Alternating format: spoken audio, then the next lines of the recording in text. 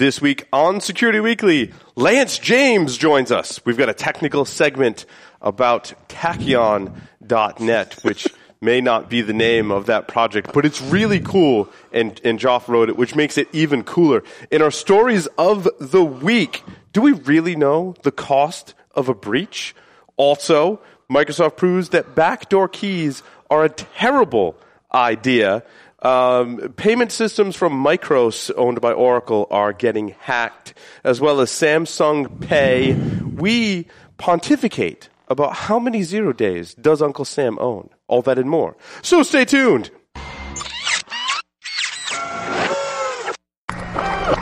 This is a Security Weekly production. Broadcasting live from G-Unit Studios in Rhode Island, it's the show where exploits run wild, packets aren't the only things getting sniffed, and the cocktails flow steady. It's Paul's Security Weekly.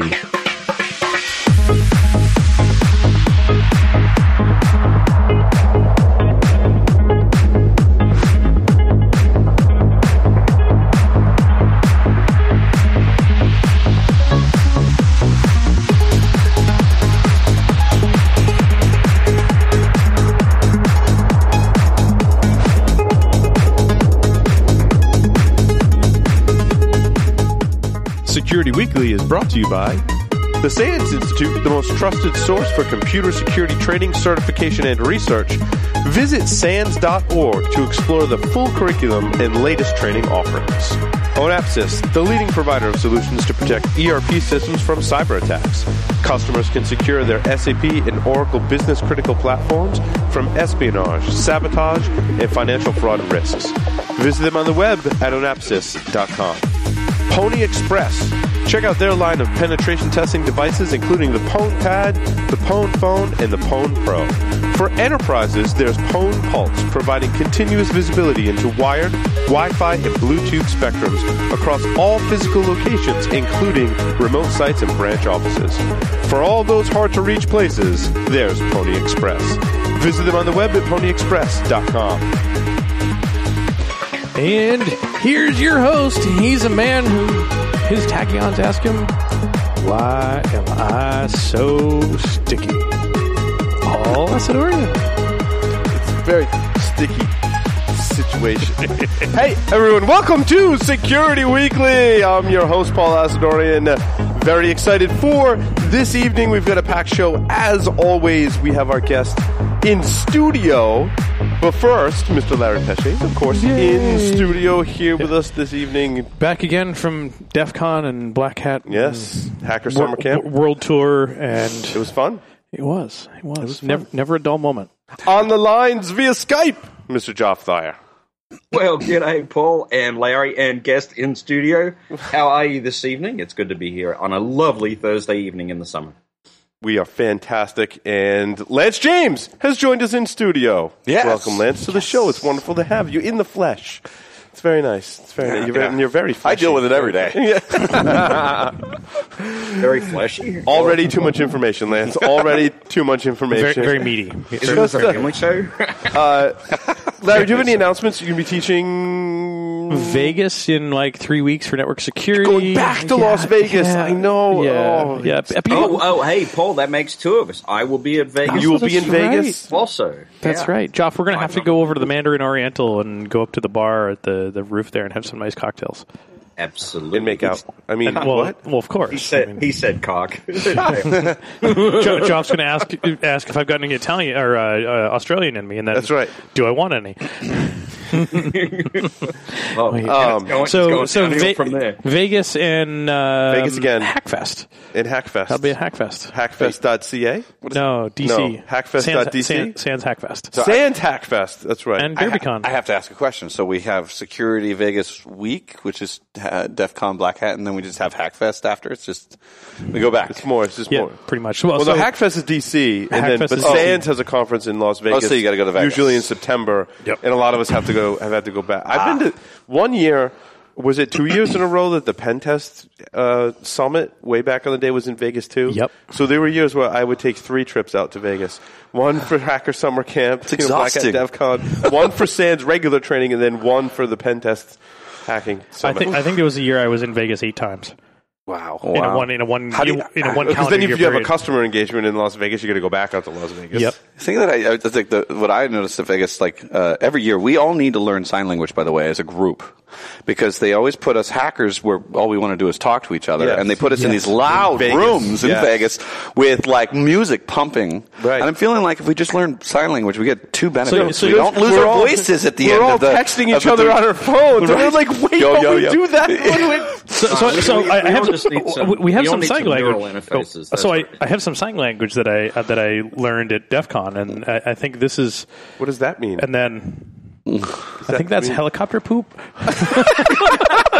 Fastback, though, I did learn. Okay, so I did learn that eyebrows matter when sign language. So eyebrows up is a question mark, eyebrows straight forward is a demand. And my friend, he's deaf, and he asked his wife to marry him, and she's deaf, and so it was like he was nervous, so he forgot to put his eyebrows up. And when he asked her, it signed out as like, "Marry me, woman." And so she's like, "What?" And he goes, "Oh," and then he puts the thing up. So he tells me the story, but it was really neat to learn. Like that's like those little things important. So yeah. What if you only put one eyebrow up and the other one straight? That's what I'm wondering. What does that mean? Ambiguous craziness? Or? I mean, if you're that talented, I'm sure you could probably invent your own dialect in sign language. And anyone would marry you. Just a quick announcement. Speaking of Black Hat, we were at Black Hat. Well, I was at Black Hat. One of our developers, Katie, was at Black Hat. We had a booth. I wanted to thank everyone for coming by the Offensive Countermeasures booth at Black Hat in Innovation City. It was fabulous seeing all of you. Thank you for your feedback on the show. Lots of people love the show. Lots of great feedback about Enterprise Security Weekly. Lots of people saying they're just starting to listen to Startup Security Weekly. Some people were like, yeah, I knew you and John were like doing a thing, but I wasn't sure like what the thing was that you were doing. So you can email us, sales@offensivecountermeasures.com, or visit our website at offensivecountermeasures.com. Fill out the contact form, and we're happy to meet with you and tell you all about it. So, Come on down to Innovation City. Well, we where were the there. grass is It was green fun. It was fun. What did I say? It should be called Tomorrowland. I was like, Innovation, like Tomorrowland. And like, it kind of like is Tomorrowland, really. But that's a thing, a Disney thing. Yeah, So, and Disney has expensive lawyers. Yeah. So Lance There's more James, than the trademark on the tachyon. Yes, exactly. Lance James is here with us. He's a chief scientist at Flashpoint, where he heads up research and engages in thought leadership. Ooh, that's I know, right? I sit around fancy. thinking and leading. Yes. Oh my God, he's a bona fide thought leader. Wow, we should all bow or something. Yeah, I don't know, man. He's not internationally known, but known to rock a microphone. I mean, no, he is.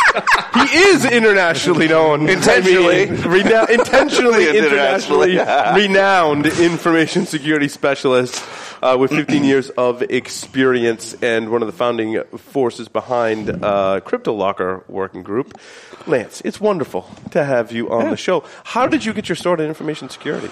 I had a weird feeling you were going to ask me that today. So, I was 8 and I met an Apple IIe. Holy shit, dude. Me too. Okay. I was 8 and I met an Apple. Are you adopted? Because that'd even be cooler, right? No, I'm not. To my knowledge, I'm not anybody? adopted. Okay. So actually, this has to play with this because I've actually studied what drove me to get into it, right? So, the biggest hacks I have is reverse engineering my own brain once in a while. So when I got into it, I was a musician. So I was playing violin and piano at 5, like serious musician, like I was 2 and I wanted to play the violin, right? So this whole hacker thing didn't even come to mind, right? So I was at a music camp at 8, and I stayed with a family, right? So my parents were like doing this thing in Canada in the summer, and they had their events, and I'm staying with this family, and I'm practicing music, and I practiced a lot, right? And then it was funny because then I got the family I stayed with, they had an Apple IIe, right? And I was just mesmerized. I couldn't get off the thing. So it was a slight complaint because they were like, Lance is being unusual. He's not practicing as much. So Did you write Hangman for it? no, I played Hangman, but I did do something that was cool. So my parents ended up getting an Apple IIe because my mom's work, just by chance, it was given to her, and it had the color monitor. Fancy. I didn't have a color monitor. Yeah. So I had the green. It was green. The one I met was green, Yes. right? And I learned about Karateka and all the cool games. And then I've noticed though, everybody with an Apple IIe, all the adults even, even had pirated games. It was like all their games were pirated. What was the racing game? There was Wavy Navy. There was the Hunter. The Spy Hunter. Spy Hunter. Yes. Loved that game, and I played that on that. This was in Oregon when I went to the camp. So then I come home. My parents got this like $3,000 Apple IIe with expensive. I have the original receipt from my parents bought mine used, and it was my parents still have it. I'm trying to get them to deliver it to me. Right? You're lucky. See, I wish. So it had the 512 accelerator card. Yes, I had one of those. Crazy. Okay, I snuck out under the Christmas tree to steal a gift and open that up, and it was the 512 accelerator cards, and I was still excited. Yes, that's how much fun started. Cute story. Oop, that's okay. All right, cool. You got to give me the gun one. I just want to look like this. Like the gun one is just like Spy Hunter, right? Yes. So cute story. So being adopted, I was adopted at 2 years old, which is a little bit different than being adopted the minute you come out, right? Right. And it plays to, all the things that psychologists talk about in abandonment issues and all these other things. But there's also something that comes with it. It's a protector instinct. So I was 6 years old. I was in Renton, I lived in Renton Park, which is like Renton, Washington State. Okay. You guys remember the Green River Killer? No. Okay, so it was a serial killer in the 80s, popular in Washington State. This guy finally got, I think, arrested after 25 years of this crap. So about a few years ago, right? Some suburban dude just, with kids and all that stuff. But my mom was Canadian and she would watch the news all the time. And this actually is a stereotype in Canada. They like watching our American news. It's just like entertainment. And so, it kind of is. So what happened was I was kind of a loner 6-year-old, 5-year-old, 6-year-old in kindergarten, right? And I kind of did my own thing, right? I was the kid that wouldn't nap but go play with a record player in the kindergarten class or whatever. And so I was walking across the fence that we had on the perimeter of the school. And the teacher comes up to me and she's like, "What are you doing?" And keep in mind I'm 6. And my mom had to tell me a story. I don't remember this. So, and because my mom got a call from the teacher about it. So she's like, "What are you doing?" And I said, "I'm guarding the perimeter from the Green River Killer." And this is a 6-year-old. So this is what's in my head is I'm protecting. Yes. And my son has this quality too. When he's just like, I want to be a police officer. He's got that protective quality, right? It's just it's kind of heartfelt and it's cool. So when I was 8 and I met this computer, hi computer, hello world. Hello computer. I learned BASIC. I grabbed the Apple IIe manual that my mom had on it, and I learned about X and Y plotting, which was moving the mouse and joystick. And remember that square little joystick on the Apple IIe? Yes. Yeah.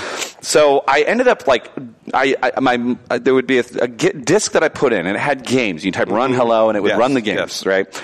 And I wanted to do it where it's for some reason I had that protective mindset, so I wanted to lock my games up, right? So I actually learned BASIC when I was 8, and I put in there you had to put in your right name. If it didn't know your name, it would go to my parents' stuff, and it wouldn't interfere.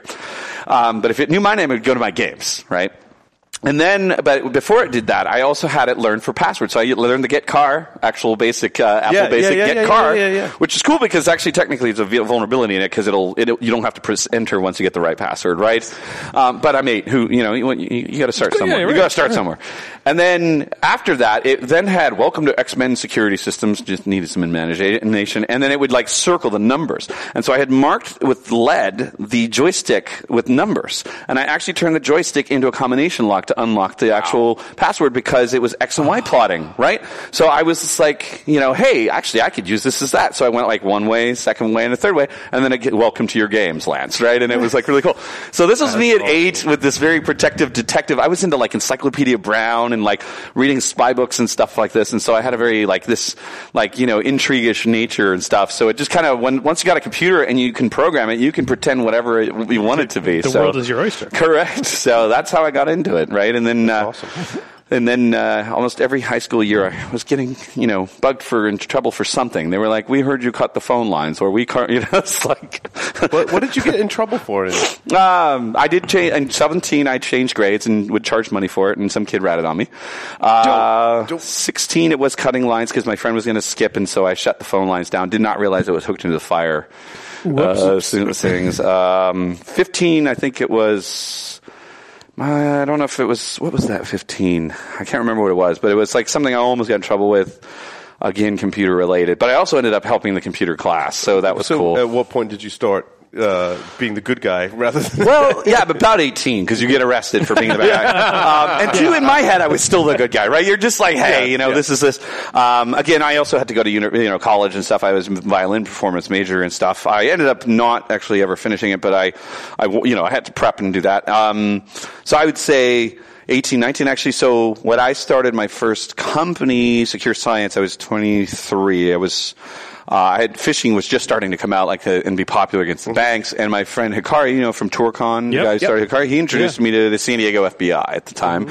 And because no one understood this stuff. And so I was like, I got to meet this guy, and it was really cool because I ended up working together a lot on cool cases before anybody knew what was going on. And I got to be the cool, it feels good to be rock star to the FBI in San Diego. And you're like, oh, this is cool. They trust me. And back then it was very big deal because you're like, one, you didn't really do anything wrong, but you don't necessarily trust law enforcement either, right? So it was kind of this, whoa, we're coming together, but we even had it where we set up a 2600 versus FBI paintball game. Actually, it was kind of cool in San Diego. I was doing my best to kind of bring some of the FBI guys to the 2600 meetings and kind of, hey, it isn't as bad from my experience. I mean, it doesn't mean everybody's an individual, but in those experiences, I had a good time. So even early on, you seem to have recognized the importance of not just being technical, but the interpersonal skills as well. Yeah, interpersonal is everything, man. Social scientist, right? So that's just something, it's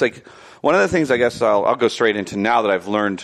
It's weird because I haven't realized until recently, people keep bringing up, hey, my interpersonal skills. I call it nerd whispering, right? So, I like that. And when I worked at Deloitte, speaking of that, hi, Allison Nixon. Hi, Allison. And she's also at Flashpoint. Yes. So, yeah, your brand is for Goatsy stickers, just to let you know the first thing they mention when I mention your name. And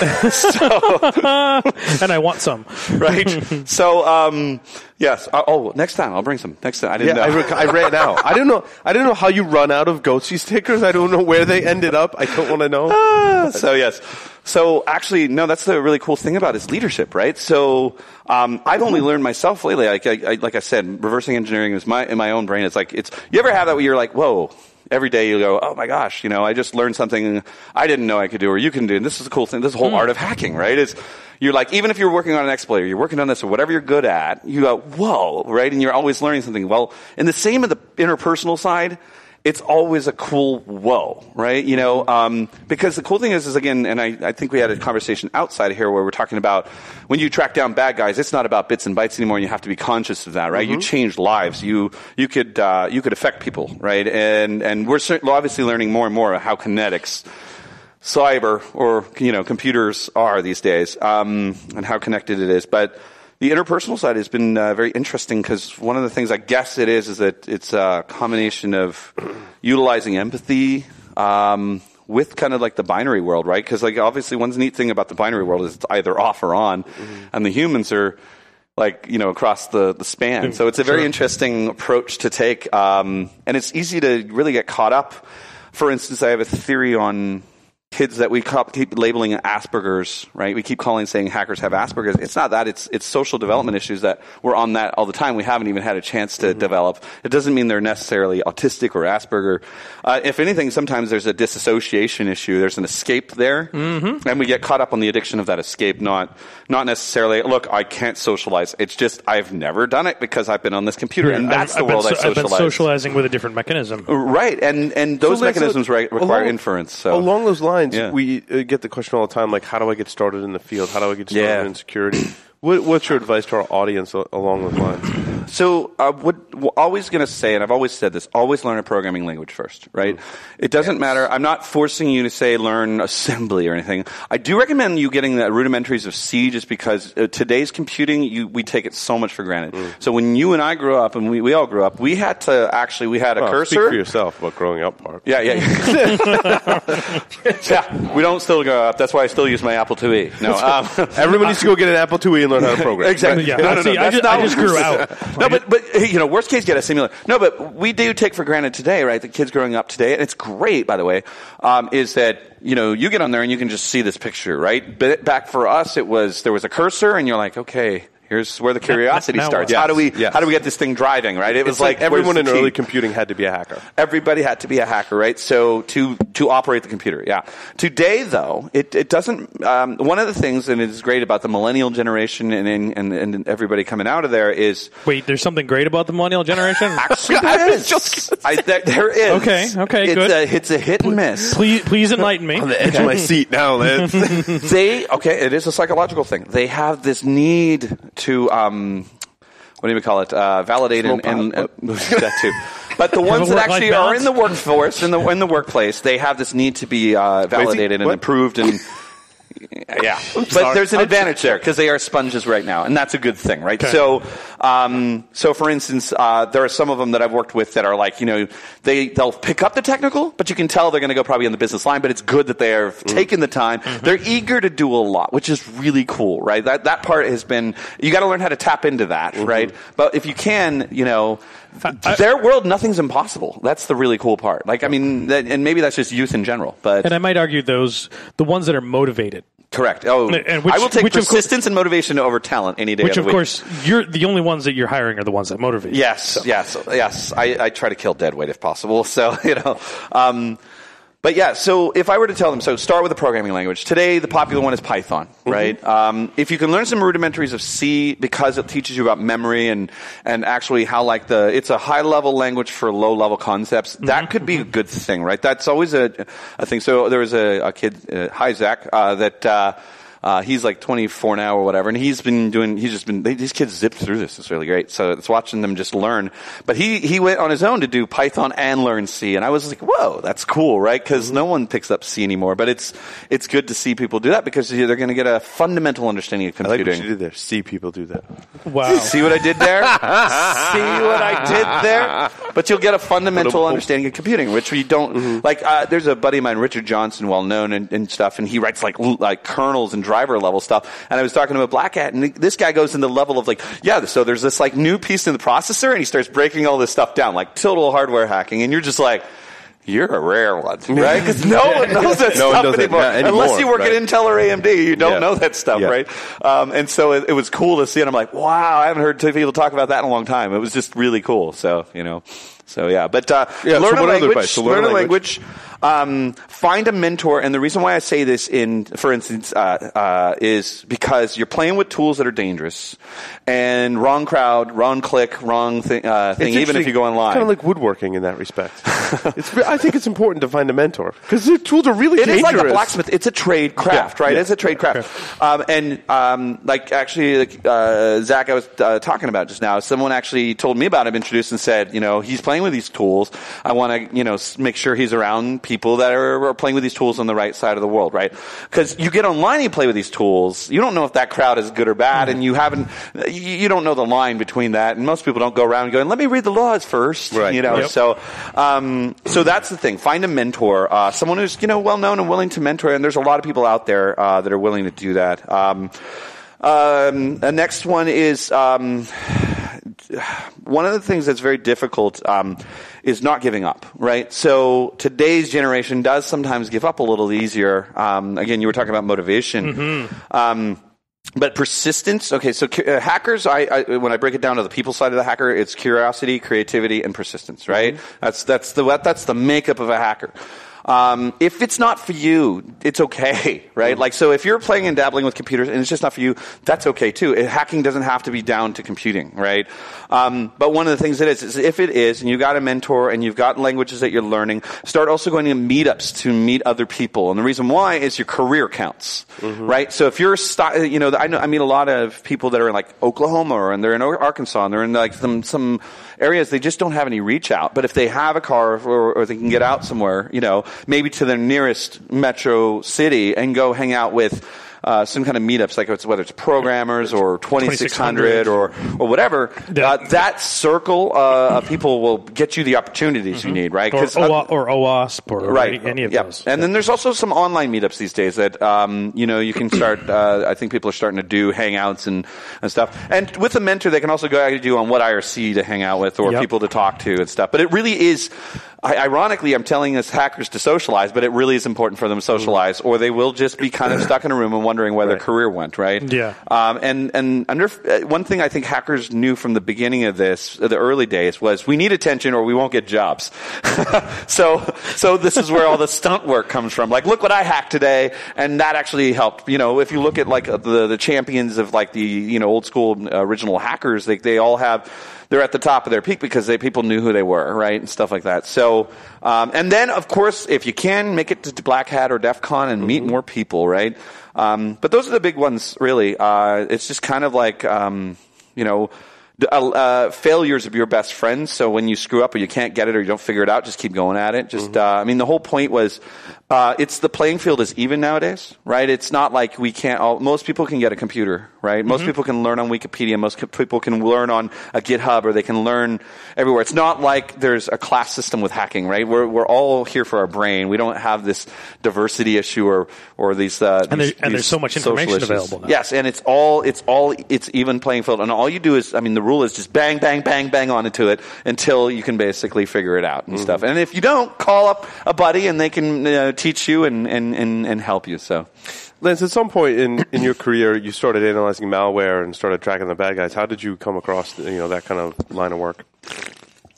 Or was it just curiosity in the beginning? So, I think it's a really good question. So I've always so before I got into that line of work, I was kind of a network security engineer, right? And I would see the stuff coming on the IDS, and back then, I hate to say it, but it was those days I could put my feet up, right? And okay, the perimeter's good, right? NIMDA finally comes out, Code Red comes out. You're like, okay, you're dating yourself now. Now this is defining incident response. I know how old you are because if I was 8 on an Apple IIe and you were 8 on Apple IIe, yeah, I know how old my you are. My birthday's next week too, so I'm getting older. Happy 40th. Yeah, shut up. I'm 38. I'll be 38. I'm still 37. I'm holding on to it. So how I got into it. So it's really interesting. So I founded I2P, which is like a Tor network, right? So in 2001, I was into crypto. That was my thing. And my math, I was at work. I had my feet up as a network security engineer, literally, 2001. And I was like, I want to do some crypto. I played with Freenet. Remember Freenet, Ian Clark's thing. And so I started playing with that, doing a little bit I wasn't much of a Java guy, so it was kind of uncomfortable, but I tried to develop a little bit for it.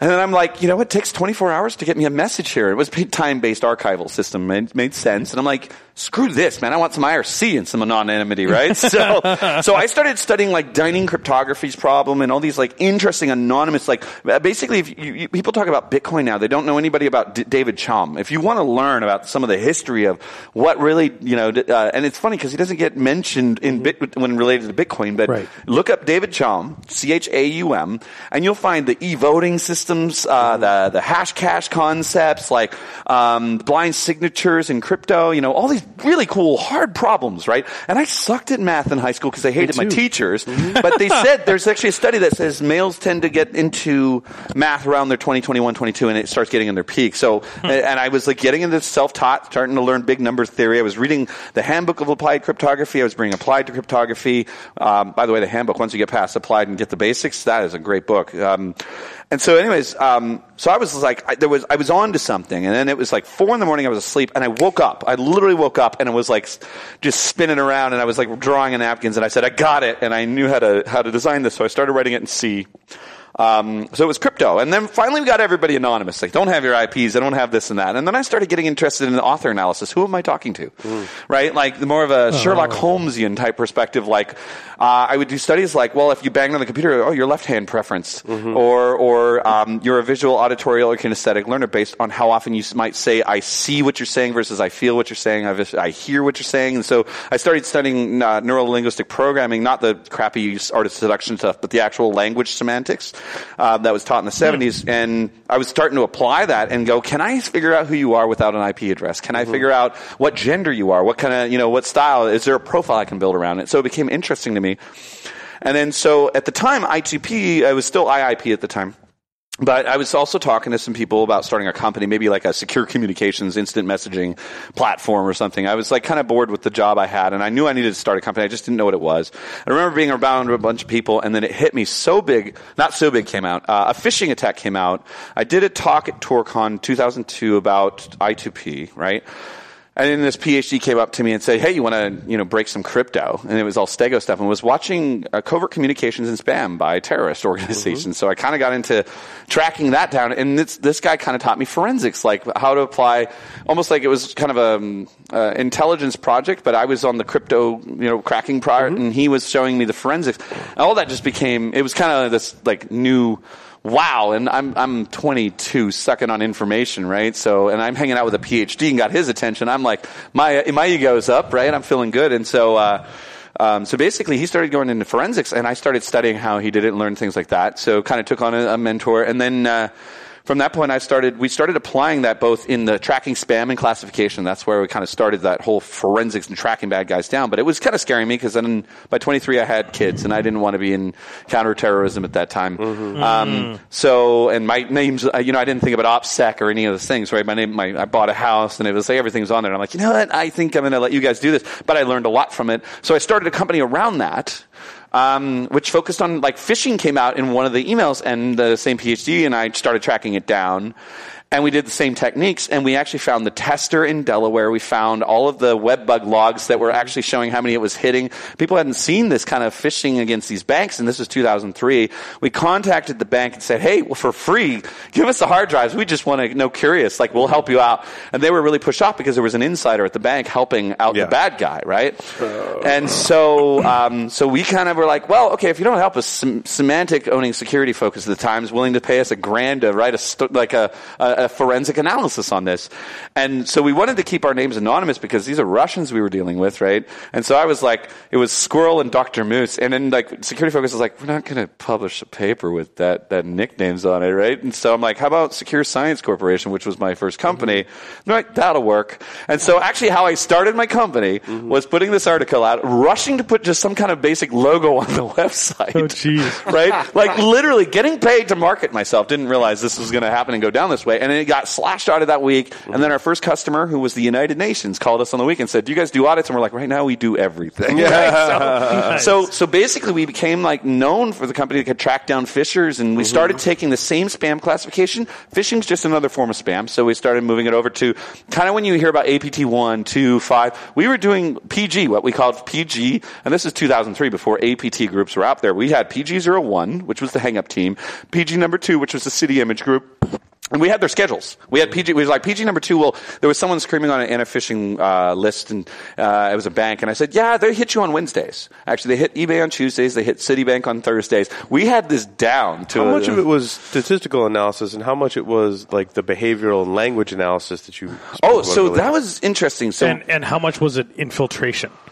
All of this. Just all of it, guys. 33, done. Go. Yeah, exactly, right? And that 1% for coffee. So it started out with classification, because to understand any kind of pattern, you need to get a handle on it. People keep reacting. So we decided, let's stop reacting, right? And I learned from the PhD how to do statistics and classifications and stuff. And I got my rubber stamp fake PhD for that, right? Like, so I was sponging on him, and I was learning that stuff and how to do classification. So he was teaching me a lot of actually early ML and early probabilistic writing, right? I was interested in language. He was interested in language. So we started then applying, like, we also analyzed the spam content. You did great at Black Hat this year. Every vendor says they have machine learning. Oh, I know, right? Well, this was before they probably called it that. Same with before we called it threat intelligence, right? Like, I just called it tracking down hackers, right? So it was funny, though. So we started with classification. What that did was allow us to kind of have folders of kind of a view, right? Because imagine if you mind map it, right? You can kind of go, okay, this actor's doing this actor's doing this actor's doing this, and you get like a view. And then once you start looking and kind of going into the depth, you see the pattern. Like when I said they hit eBay, or they hit this bank, or they hit this bank on these days, you literally just saw this pattern because you would be classifying it and dropping it into that pool. And you go, oh, that's PG number 2. Okay. And we'd write filters in code that could just pick off these spams. All we did was have spam collectors that literally recognized both in the headers and in the content, right? They had certain type of headers, they had certain type of language, and then they certain type of content. And you hear about, like, EFF's got that panel-click stuff, and how they do it is like some of it was entropy. So we did it off of like measuring certain entropy in the languages. We measured also n-grams and things like this. And it didn't scale like it does today. We didn't have these huge machines, but it wasn't that much stuff that we were picking out very precise groups, right? We didn't need to see every piece of spam. Right. So we started there. And then I started getting into web application security at the same time because I was forced to write a book called Phishing Exposed. But basically I had to learn web AppSec because I also knew what was going to happen on that. I could see these trends where once they really get their hands around that, they're going to do these attacks. So part of writing the book was the research. But then I also, like, through that, learned how to infiltrate their stuff, right? And then the language piece came in both a combination of us classifying spam because we had to look at language types and stuff. And then we would actually even go down to one spammer, and I think I put it in chapter 1. It was living in the LA area, likely, or at least a Raiders fan, because he wasn't spamming on Raiders home games. Right? Oh, geez. Yeah, That's so awesome. This is like how we got to this. And now if I have to maybe even a Raiders season ticket holder type thing. Right, exactly, right? So we were like figuring out things like these weird, like, more like, I guess it's more compared to like Sherlock Holmesian type of approaches, but it was more about get and understand your data first, and then we were able to do the human eye. Because people talk about automating intelligence, and it's like, it's not about just automating. Like, you go through the intelligence life cycle, no matter where you go, no matter what year it's going to be, you're going to always have humans involved, you're going to always have automation. I mean, it's just figuring out what you can do with the patterns that you have seen. Can you use that to automate or feed a system that can do it, right? It's not magic in that sense. It's actually a lot of work, and it's kind of like trudging up a lot of dirt and piling it up, but the difference is that you finally got a tractor and it's helping you do that, right? So, and then we got into infiltration. So this is where I had Hikari introduced me to some of the FBI buddies so that I had oversight. But I had all these crazy ideas with no knowledge of the law yet, right? Like, not in a real way. But it was fun because I got to hang out with the lawyers on their side and go, I got 10 crazy ideas to like hack into these dudes. And they're like, yeah, we can't do that. We can't do that one. We can't do that one. So just to get to, as many people might hate the FBI, they do spend a lot of time trying to protect people's privacy on this. They went by the books on this stuff. And then they're like, we might be able to do this. Here's the contentions. And so we would go back and forth. The fun part, and this is that interpersonal stuff that goes back to that, was learning how to find ways that we could be progressive. Now, this is 03, 04, where this is what we call offensive counterintelligence, but there was no book on this yet, right? Especially on the cyber side. So we would do everything we could so that we didn't break the law, but what were clever ways? And one of the things was malware. Around 2003, I found, and I'll give you the story of how I got into the infiltration. Same year, I was operating at a very higher speed than this. So it was like, same year though, people talk about information sharing. I finally met the guy that actually last year that we did this whole thing. But 2003, there was a ISP in Florida that was getting a lot of bad guy stuff down there, and I had spotted it out because I was tracking. How I said I was classifying stuff, so I was classifying domains along with these spams. So I'm like, this guy, KarlMarx.ru, okay, Leningrad. Notice the pattern, by the way. Gorbachev.ru, the good old days. They don't like the new democracy, right? So there was a pattern there too. But it was all pointing over to this box, and I said, hey, I'll give you free analysis on this, any signatures I build or anything like that, if you can get me that hard drive, right? I said, this is all bad, so there's no privacy invasion here. This is just bad. Check your TOS if you can shut it down, right? So basically, he sends me the hard drive, or copy of the hard drive, right? I start analyzing it, which is when I really got into forensics, because that was just fun, right? It was a base camp. When I say base camp, think of an intranet on a corporate network. Well, it's their version of it, and it's bad guys. Wow. So in 2003, I get a real big view of infiltrating an entire operation out of Russia. And I'm talking their communications, their Western Union stuff, the pictures of who they are. There was a cat. I got a cat with money hanging around on the floor. I was like, definitely the cat did it. But literally addresses. There was mafia people that were actually pushing on young kids, 16, 17-year-olds. These mafia guys had guns.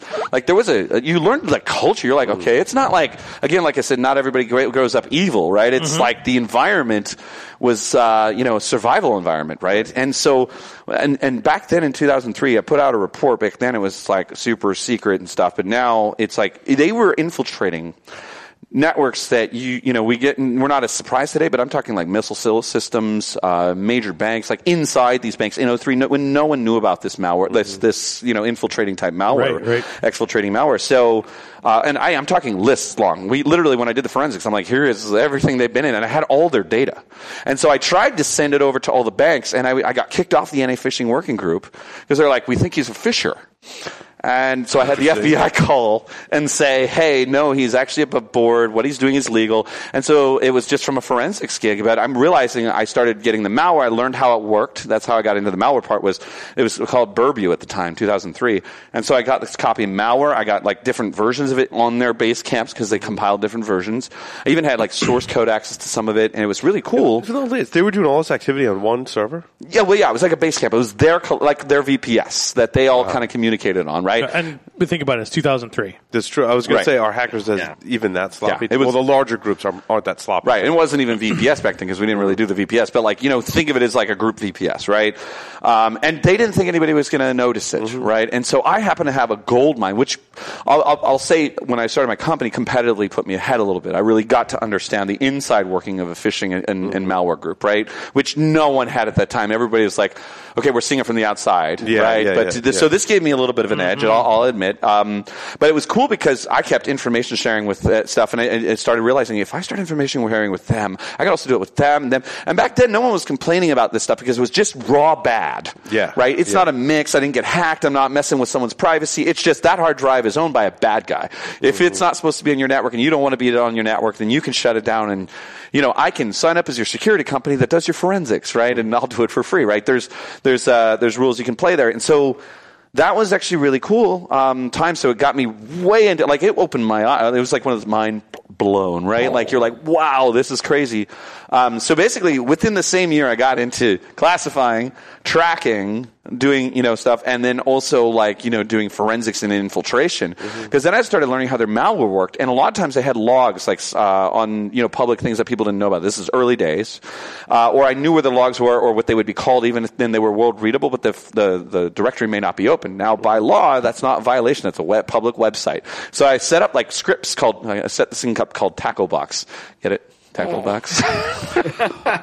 I would do things like IPID inference too, like the numbers. A lot of them were sequential back then, so I could tell how much traffic hit the phishing site. I could tell if there's multiple proxies, they would all forward over the same IP IDs, so I could tell how many different motherships were behind things. I was going to say, did you have a list of everything that they had compromised? Yes, I had.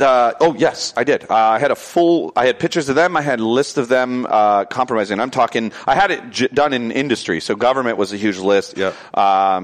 Financial, energy, and this was 2003. All of this stuff has been patched. We called every single person actually. Right. But this was big back then. No one knew it. We didn't do the whole let's put this out like an APT1 report or anything like that. We put it out to the government, the industry, and the people who needed to know about. Contacting all those people that have been owned. Right. And two, it was not appropriate to do a marketing maneuver on that. Right. This is this was scary as heck. Right. This blew our minds, and I can only imagine. Like I said, people were trying to kick me off of a working group because they didn't understand how I had this information, right? So it opened up a light that was just really on everybody, right? We were like, oh, we thought this was just the beginning. This stuff, these guys have been around a while, and this is like espionage, right? But it's also cybercrime, right? There was money involved, all of that stuff. There's not too far, right? When you think about espionage, money, ideology, coercion, or ego, right? So it was fun. So I just started making a whole living about figuring out how to infiltrate their malware and pull the data out of it, whether it's log files or this and that. I started learning the laws so that I wouldn't break any laws, but it was an offensive countermeasure, right? Yeah, it was, speaking of, hey, free plug, guys. Thank you. But it was early days. And only until 2006, after my book came out, people started going, oh, recovered credentials. I need that service. Before they were like, how'd you get this? Right? You know what I mean? Yeah. So, no, are you extorting me? Oh, no, this data's free. We can't charge you for your own data, right? Right. But I learned all of these lessons along the way, that things that we do normally in cyber intelligence, and so it was funny.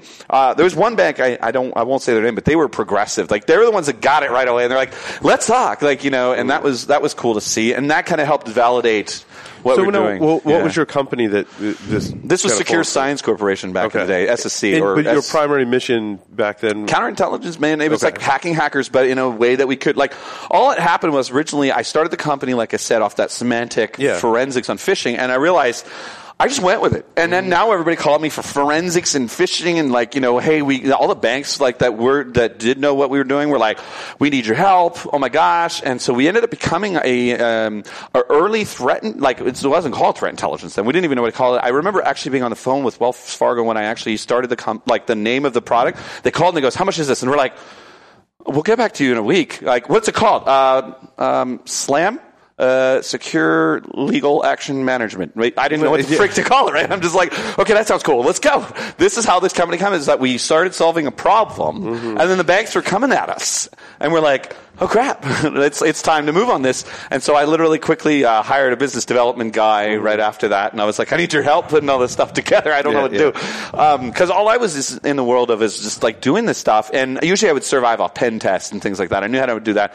But then it became basically a counterintelligence company or cyber counterintelligence company. I've never really called it threat intelligence until the name kind of came out, but it was always to me cyber counterintelligence, right? Which is just cyber as a domain, land, airspace, sea, and it's counterintelligence in that world. So we started getting all these banks, and then we started getting, like, obviously I had FBI oversight, which was great, which is probably the best way to start a company when you're messing with, like, figuring out where to go in the seas of, like, unknown territory. And then we ended up getting, like, massive, cool government contracts as well and stuff like that. And it was actually cool because I ended up, like, the people I got to work with when I was young, I had, like, Michael Haley, I don't know, from the Malware Analysis Cookbook. He started kind of there as well. Like, he was a sysadmin before that, and then he started doing his first reversing was the Zeus paper we did. I'm curious, so what happened to the company? I got a divorce, and that happens. 2009, I got a divorce, right? So, yeah. Sorry about that. Yeah, no worries. So my question for you is today. Yeah. Right. Fast forward to today. Can most organizations take advantage of some of this cyber intelligence, or is it targeted to specific industries and organizations that are tall enough to ride the ride? So that's what we're trying to change, and I don't want to overdo the Flashpoint thing, but we are trying to change that a little bit. So so what is Flashpoint? Flashpoint is it's business risk intelligence, but it's a similar model that I was telling you about with the Secure Science, except it's 10 years to 15 years later, and it's like mature and ready to be. It's the playing field different, and they have done the reason why I joined is I was on the advisory board, and I was kind of just kind of floating around after Deloitte and stuff, and I was just kind of like, we'll see what I want to do, do speaking here or this or that, or just kind of figure it out. But I liked being on the board, and I was like, what they're doing is really, really cool. And so then I decided I want to play ball here. I want to come in and do some cool stuff with you guys. Like, I want to start the R&D department. So what they're doing, and it's funny because we call it business risk intelligence, which is kind of like someone asked me the other day, we were at Black Hat, and I'm going to totally brag here, but it was true. Like, we got, like, all of our major clients were, like, just bragging about us at this party. They were just like, man, we're just really, like, I've never been at working at a company where, usually you got to have some, like, bad stuff. They're like, I really like this. I'm like, wow, this is good to hear some of these big names, like, do this. And I was like, wow, this is it because the mission, the vision that we're doing, it's not about, like, we're just trying to service our clients. It really is a pure mission, right? We're trying to protect people.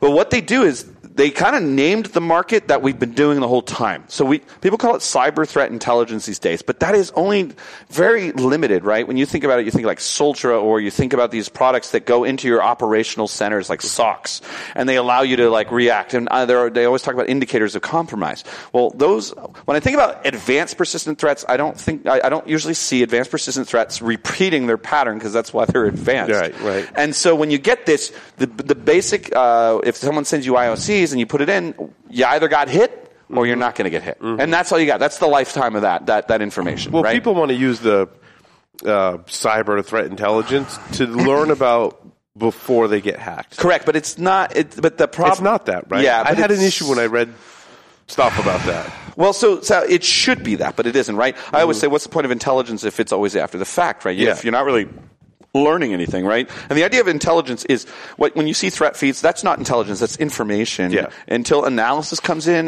that becomes intelligence. You have to be able to make a decision, right? And that requires both human and automation. Automation cannot help you, make all decisions in the world, right? Right.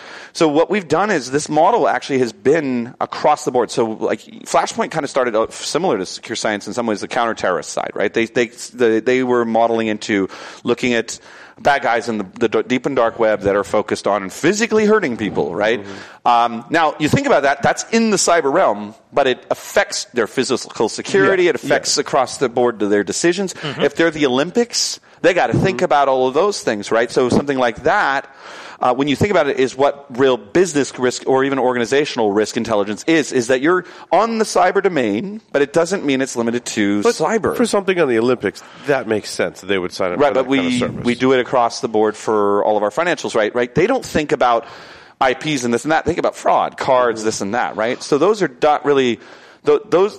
everything has an active response to it, right? Like they shut that card down, they shut this out, their account went out, and this and that. No, that's and that simplified, makes sense. right? But I think people try and use it to. This is kind of a blanket statement, right? They use the cyber threat intelligence, regular threat intelligence, and all of these things to say, to dilute. Tell me about what's owned in my network, right?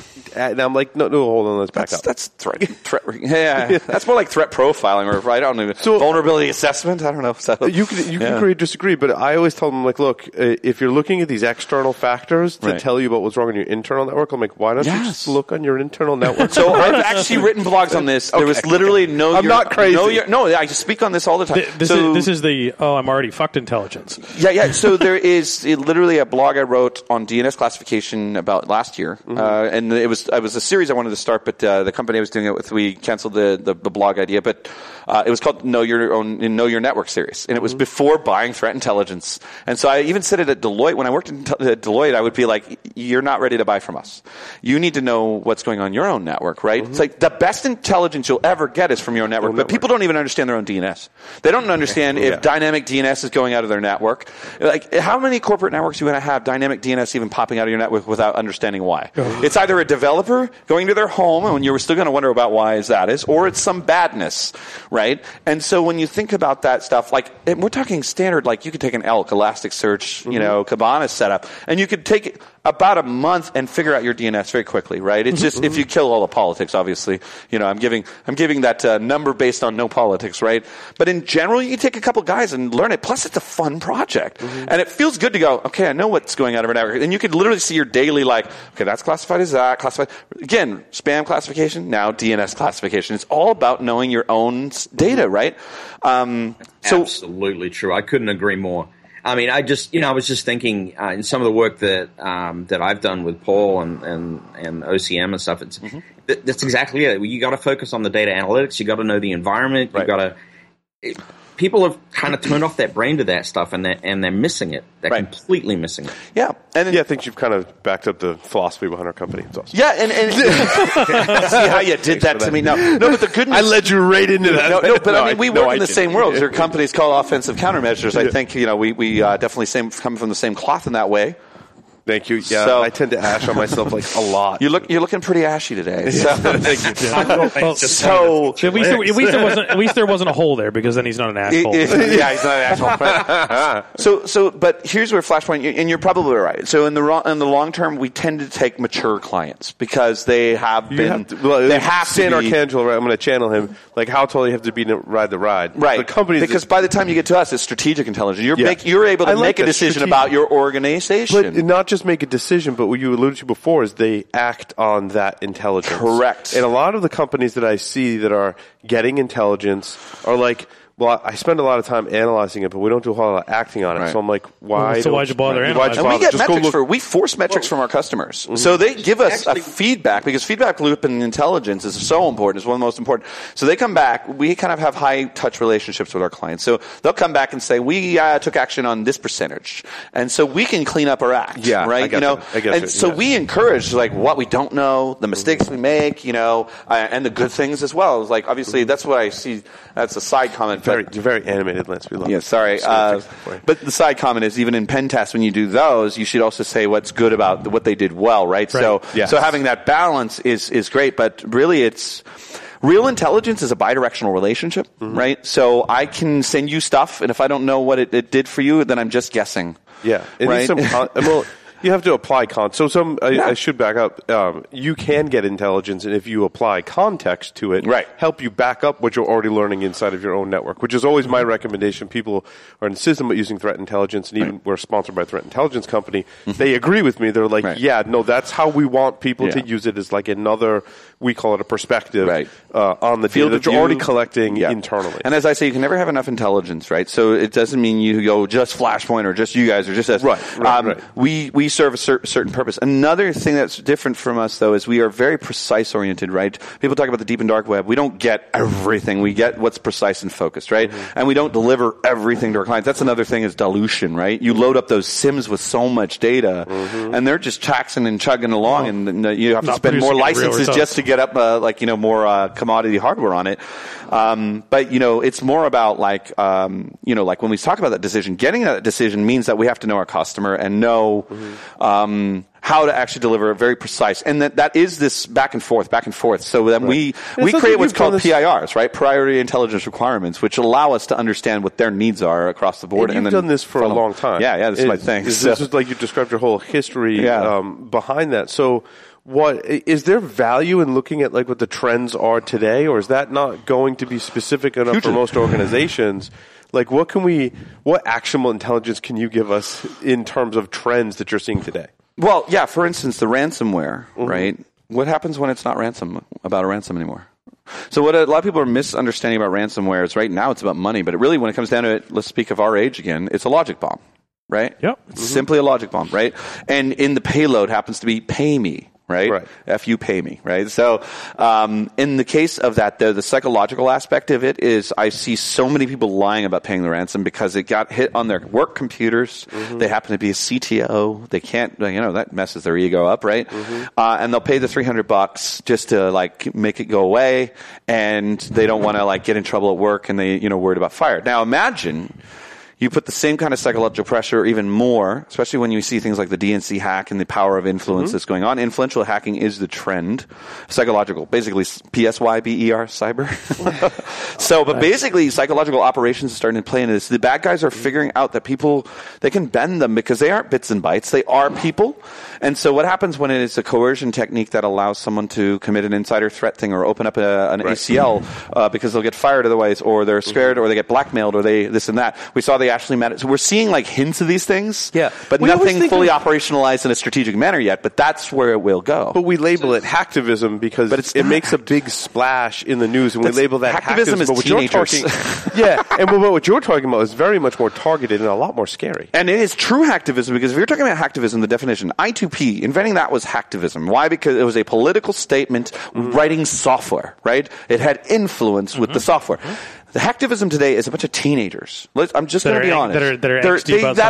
They got to have some reason to live at the time, right?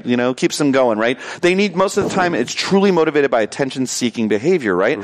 Which is fine. That's what it is. But let's stop trying to make it out like that they're truly motivated by ideology. It's like, it's kind of like if you do, you're going to be looking in the wrong places in the first place, right? Even Snowden, people feel like he's, a hero, but at the same time, it wasn't all ideology that has motivated him. There were other things too. So is that so he could sell more of his cell phone specialty things? Yeah, I'm just saying there's more than meets the Transformers. There's more than meets the eyes in this story. But what I'm getting is same with the teenagers, right? Just because they hacked and said we did this and we have a manifesto doesn't mean that's all of the reasons why they did it. Right? We're talking behavioral profiling, right?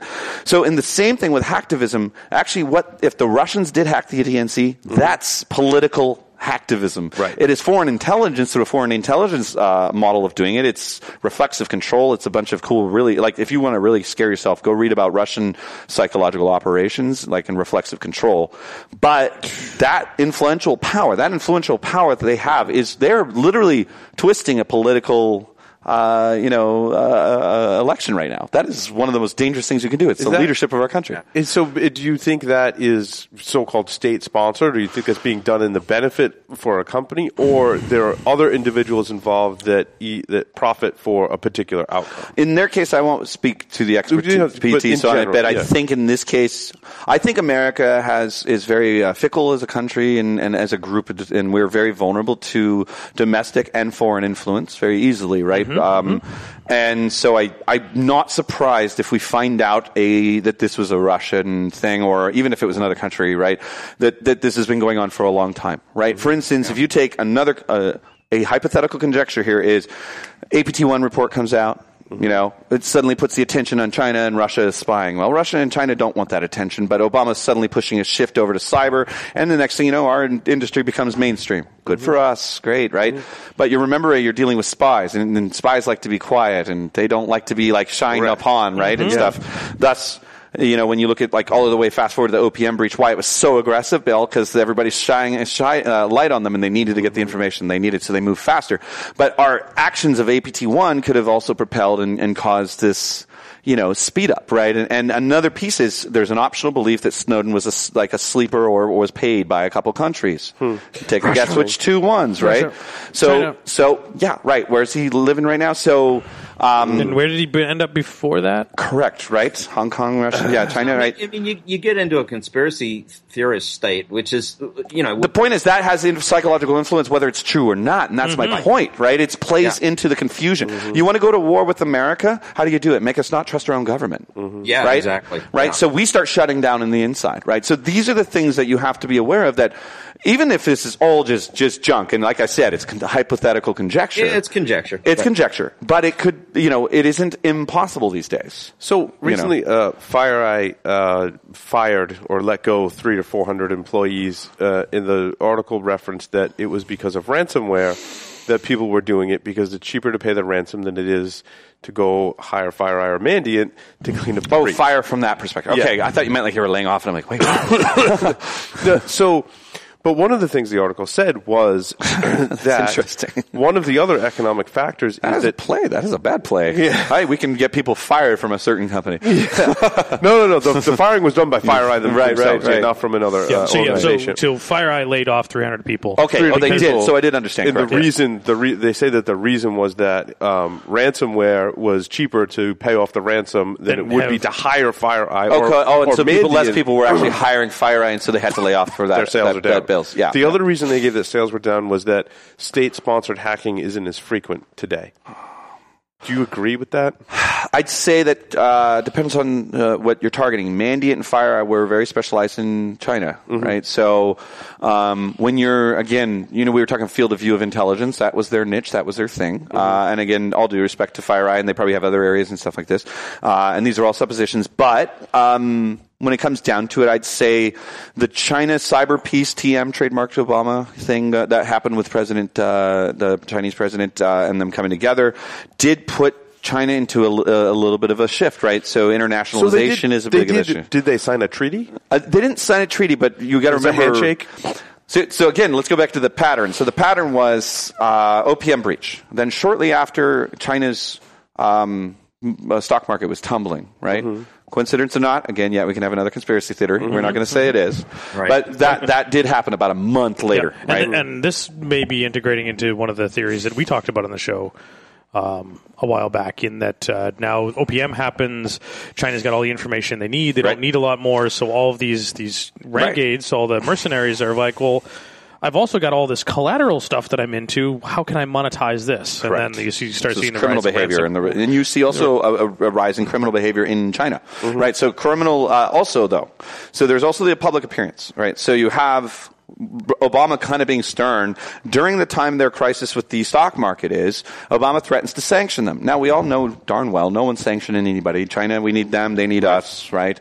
But he made that move in a time that they are panicked, right? Which is, again, a political play, right? Yep. I would have done the same if I was the president, right? Cyber, PSY. Yeah, cyber, yes. And so that played a part, and it again, there's also like a theatrics, right? There's all theatrics and stuff, and it's like, President he's coming out and coming to the States, and when they're sitting down, blah, blah, blah, blah, and there's a lot of showmanship. Now, you gotta remember, the Chinese people see this as well, right? Within China. And so he's gotta kind of look like, this got to look cool to his people too, right? And you got to remember that the prime minister, the presidents of these countries, we get 8 years. They got an entire lifetime. They got to continue serving their people, right? So he's got to save face for a while. So he's kind of got like don't do that, blah, blah, blah, blah. He got to say, we don't know what you're talking about, but it slowed things down. But you are right. The OPM is also a big play. They got what the information they wanted, right?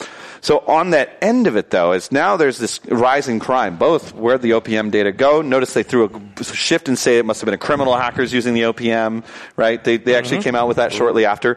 And what also, though, is there's a little bit of pressure inside of China because he's had to tuck his tail in a little bit, which causes doubt within their own country now. And so you're going to have some act outs, some lash outs, right? So now suddenly a rise in criminal activity. This is why you've seen also China really crack down on some of the Chinese dark web forums and stuff like this. So there's going to be some interesting political pressure that's going to go back and forth. And so, again, there's the theory of the OPM, and I think we can include that theory, and then we can also include the fact that right now, he can blame it on, and this is another thing we don't think about. Anybody coming out of China doesn't mean it's always been a nation state, right? You got to remember someone's in their basement decides to do it. Heck, that's the best thing. A dissident in China that doesn't like China could go and make it look like it's an APT on purpose so that it would put pressure on China. There's a lot of pressures coming from different areas. For the bigger hacks, though, there's more resources than just and I'm not saying that, but what I'm getting at is that there's a lot of openings for false flags. To take out centrifuges is more the dude in his basement. But the only ones we've done, I think that was the Stuxnet, right? I think that it only went that way. It didn't come in this way, right? Well, there are theories that the subsequent breaches they traced back to Iran. After that, and then there was some.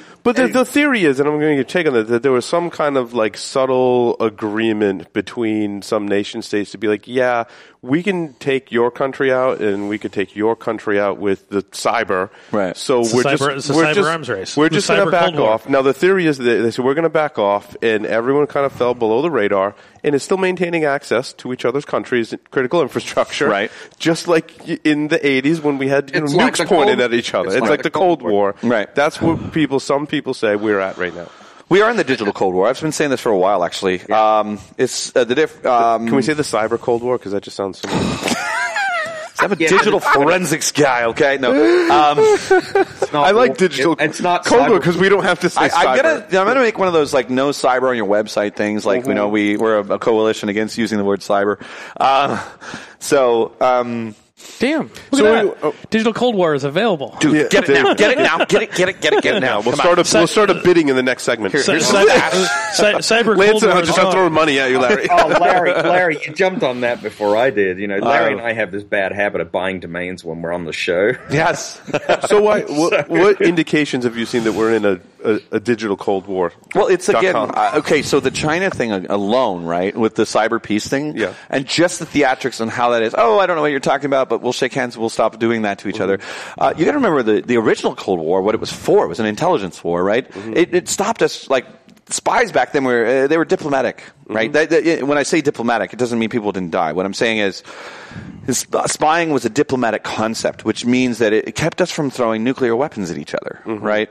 Now, you got to remember, so people call an OPM breach an attack. It's not a cyber attack. It's traditional espionage. If it wasn't computers, you'd still have someone on the inside taking pictures of all of the stuff, and there's no difference. This stuff, the only reason it's known is because corporations started outing it, right? But when it comes to the roles of national security and espionage, that's always been the government thing, and the only time you heard about it is when they wanted something to come out of it, or when someone got caught. They were either messed up and got caught, or they, like you said, or there was some pressure. I agree with that. So now you suddenly change the game because guess what? You got the Mandiants, the CrowdStrikes, all the players that like invest in those kind of forensics and investigating espionage now in the digital world. They came across it and they go, "What the heck is this?" I mean, heck, Stuxnet was accidentally come across it by an antivirus company, right? You can't necessarily hide the same way in this game because there are backscatter and there are machines that are going to get their collateral damage that doesn't stay in Iran. It stays wherever the packet is and you can get to that same box, right? The story goes, if you believe the documentary Zero Day, I don't know if you've watched that yet. Not yet.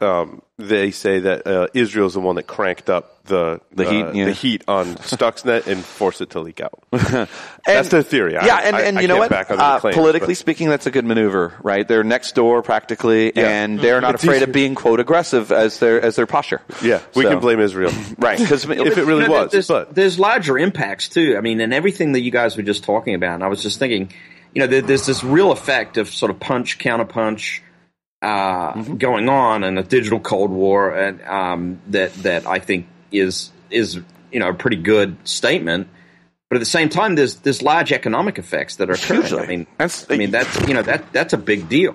Yeah. Holy crap. We're over time. We were having so much fun. I wasn't paying attention to the clock. Wow. So Let's now, just keep going. Yeah. Well, we can talk more in news because I got more news that'll let us talk about what we're just talking about and more. But 5 questions for you, Lance. We're going to play 5 questions on Security Weekly. Are you ready? In a world where one man is ready. Yes, I'm ready. 3 words to describe yourself. Creative, persistent, and curious.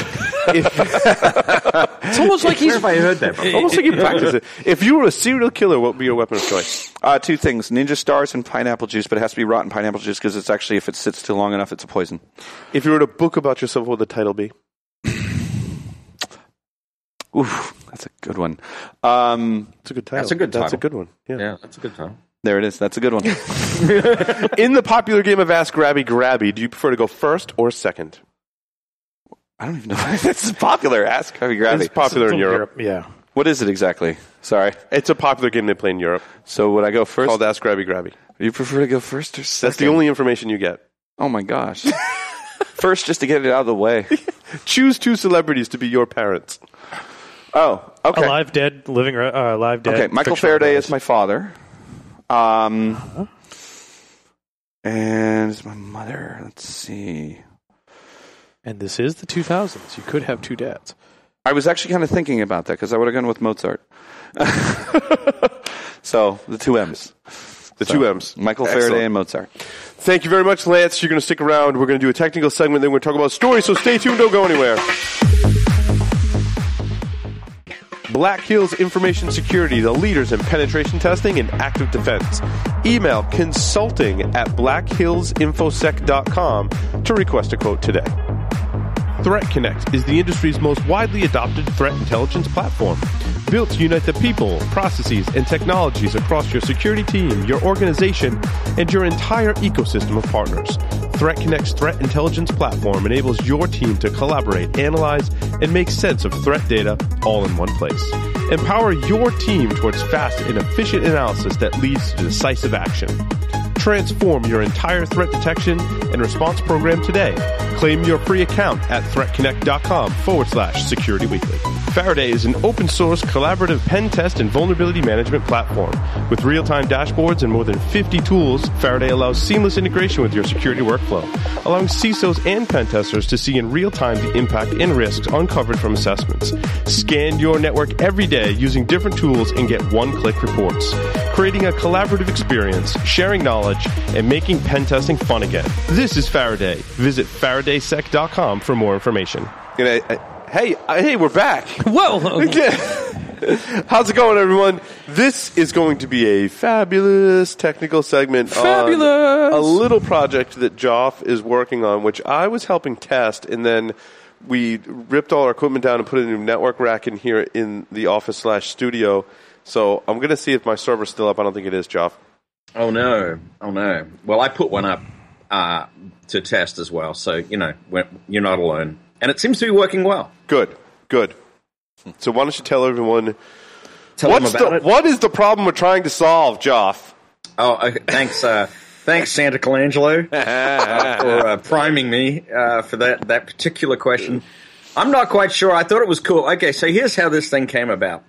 We were talking on the show about DNS black holing some time ago, about 2 or 3 weeks ago, and I whipped up a script to create bind 9 zone files as we were talking about that. And then I think as we got into the show, it's like, well, where do we want to send the traffic? And everybody's like, well, 127.0.0.1, where else are we going to send the traffic? I was like, well, wait a minute. If I am going to black hole all these domains using a list, from malwaredomains.com or using a list from any one of the common openly published malware domain lists that are out there, maybe I want to send them to a box that's listening and capture the traffic. And I think it's interesting, Joff, just to set the geeky, nerdy stage. We were having a very serious, nerdy discussion about, is it faster to send them to 127.0.1? Is it faster to send them to 0.0.0 was one theory out there. And is it faster to just set up a dead web server, or not a dead web server, but a web server that serves a blank page, or like a really, really, really tiny image instead, and what performance-wise is the best solution for that problem. Right. Well, safety-wise, I don't know if it's the best idea to throw them at 127001. You never know what it might do. Right. It could end up being something that actually someone thinks that you're going to do that and then goes, ha-ha. Yeah, exactly. They could make a connection to something on your system. Well, and I was never too comfortable with sending people to 127001. I came, a little bit like you, Lance. I've got a long history of network engineering. Paul and I have some stuff in common. We used to work in large university environments. Well, his was a small university environment, but I used to work compared to yours. Yes, Yeah. Mine was small compared to yours. And Still is. we were. Oh, university. Sorry. But what Job said was, look, we can send them anywhere. And he's like, why don't we can redirect this anywhere? Why don't we redirect it to something that we can look at the traffic, and do something? Right. So sinkhole style, right? So pretty much. Yeah. So I don't know if you're using Flask. Have you guys used Flask in Python? Yes. So I've used Flask. And, Flask is amazing for something like that too. Like if you set up your own boxes, you don't even have to have your own. Like you don't have to set up complicated web servers or anything. You just go, hey, run it on this and go to this to my IP right there. So. That might be something. That way, it's all inline too. Right. Well, Job took it a step further. He's like, I want to capture the traffic, and he's like, why don't we just listen on every port and capture whatever they send us? Which you could do promiscuous. Yeah, it was likened to mine because one of my projects was honeyports. It was more than that, though, Lance. In the TCP case, I was like, we need to actually handshake, and then tear down the connection. That's fine, but send them a SYNAC. Right. Handshake, get the first bit of data they send, and then reset the connection or FINAC, whatever. Right. So that's what I set upon doing, and I said it on the show. I was like, I'm going to write something here that just listens on any port, but it takes it a step further.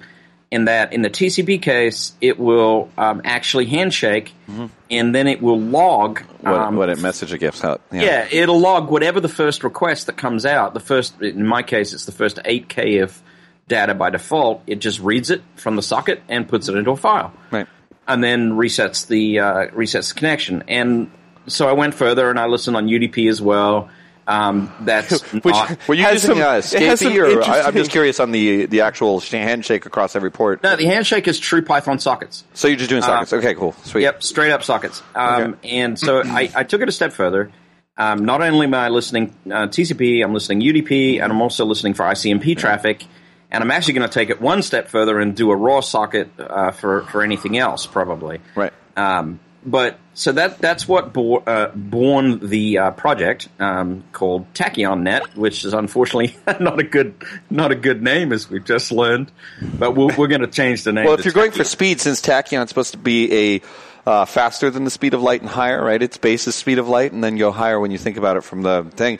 We definitely want to choose whatever the answer is. What you bind to or send it to has to be fast, right? Yeah, so, exactly. And when you're listening on all ports, I found you want to use some discretion because I was trying to imagine that with UDP. Right. Imagine if it's listening on port 53, and oops, I just black holed all my DNS responses. Why can't I get to the internet anymore? I don't understand. Oh, wait a minute, I know why.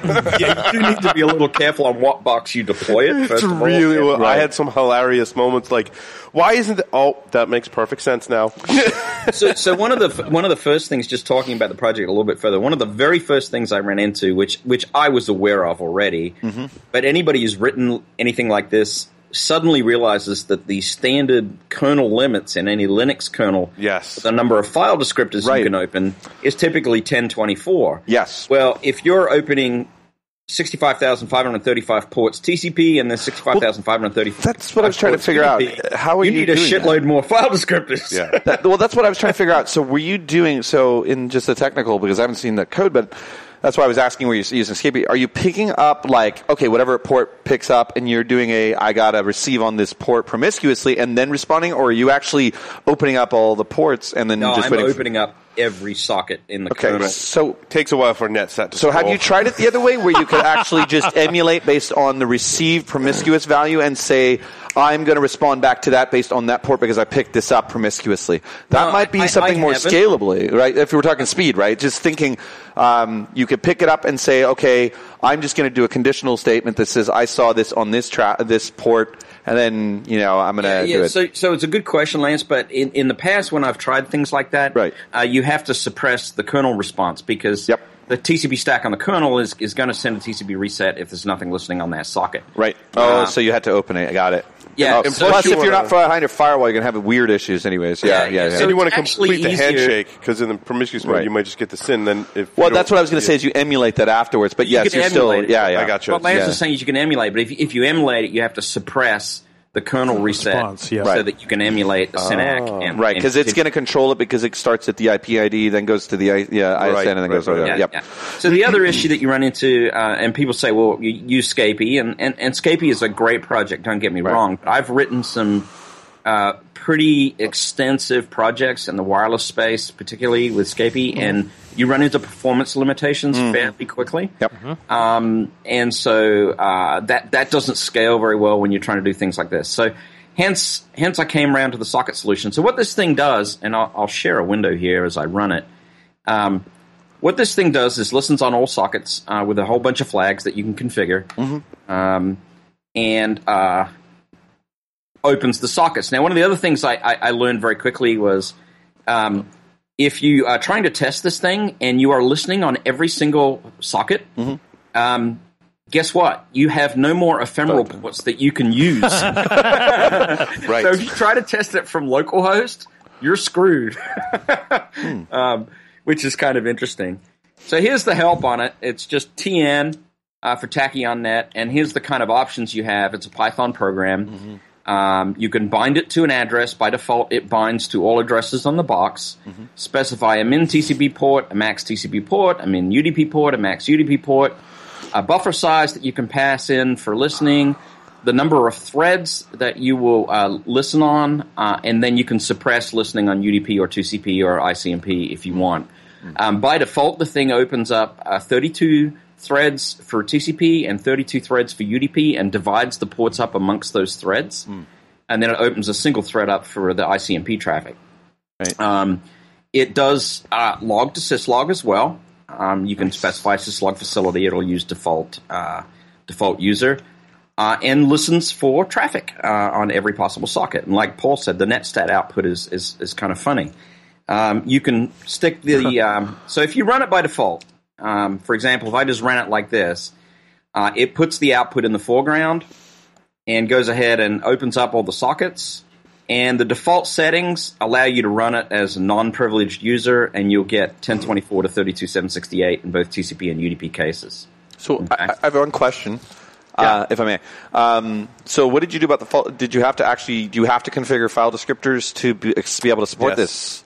Yes. Okay. So let me. That's probably most important before they run this. I was just thinking about that. Yeah, absolutely. And every Linux distribution, and even depending on which version of the Linux distribution you're running, this thing is like you're gonna just hog everything. So in the Ubuntu case, just to raise that point, there's etsysecuritylimits.conf. And if you jump down to the bottom of this file, I dropped in a couple of lines here, but for every user, the number of file descriptors is up at 500,000 in this file, and that's how you would configure that in the Ubuntu case. I dropped a line in there for root. For some reason, it didn't include root in the wildcard. I don't quite know why. It's a feature. Why design? It is in the security, so they're probably trying to secure, like basically the 1024 below is probably something they didn't want you messing with or something. Yeah.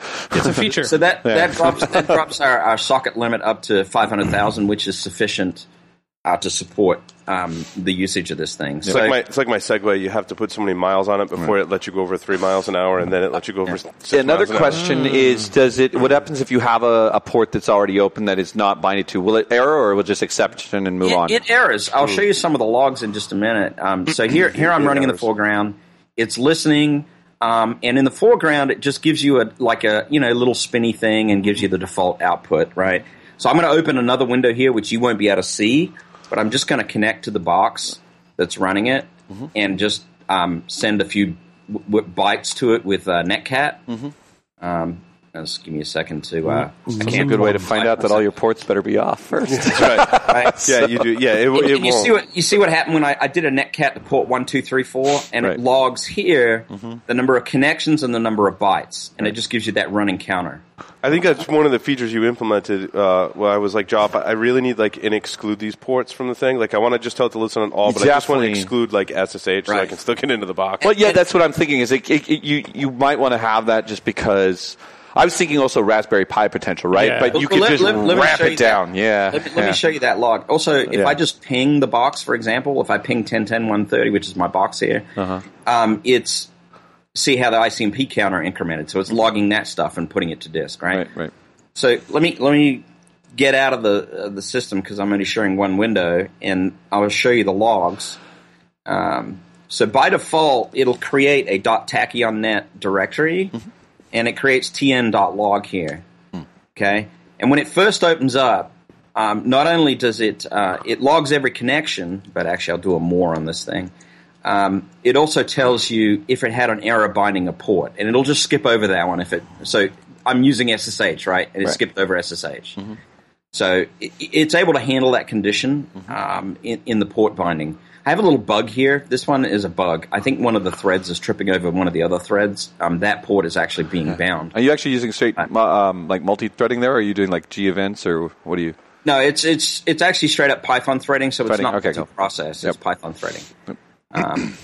So the other thing that's cool about this is it creates a log structure that includes the current date, and then any connection you make, it logs it as the source port, dest IP, and .log, right, with the protocol in it.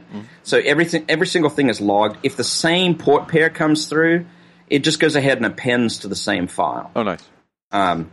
So, the ICMP, for example, I was doing pings. Well, pings have a payload of, ASCII 0, 1, 2, 3, 4, 5, 6, ABCD, et cetera, right? Depending on the operating system. It's sending depending on the operating system, right? TCP, I think I typed in a few odd characters here. There's the TCP logs, right? You might want to do a session state. So, like, say it is another thing that's hitting into it or something. You have it where it can say that's 1 and that's 2. So if it depends to the log, at least it has like kind of a break for session state. Yeah, that's actually a good point. I might actually put in a little header in there in between. The also thing is, you got Verilog syslog here, and it is logging to syslog by default as well. Nice. So you get this kind of stuff coming out of syslog. Which is probably important for log rotation. Right. If you were to set this up. Let's just load all this up. Yeah. But what's that's interesting, awesome, Job? That's very awesome.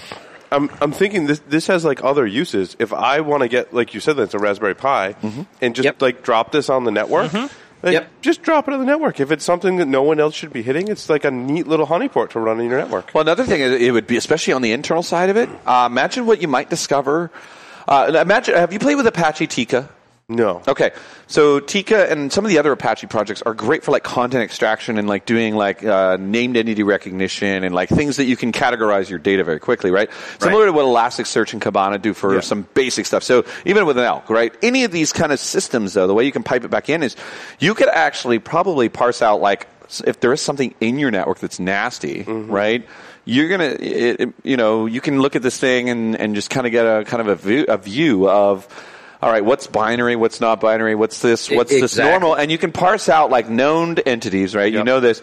And if you make a filter, you could probably say, well, what's you could have fun with this with ELK, actually. You could have a lot of fun with this. I'm going down that road, actually, Lance. I'm thinking a number of things. I'm thinking maybe sticking Bro on a box with it.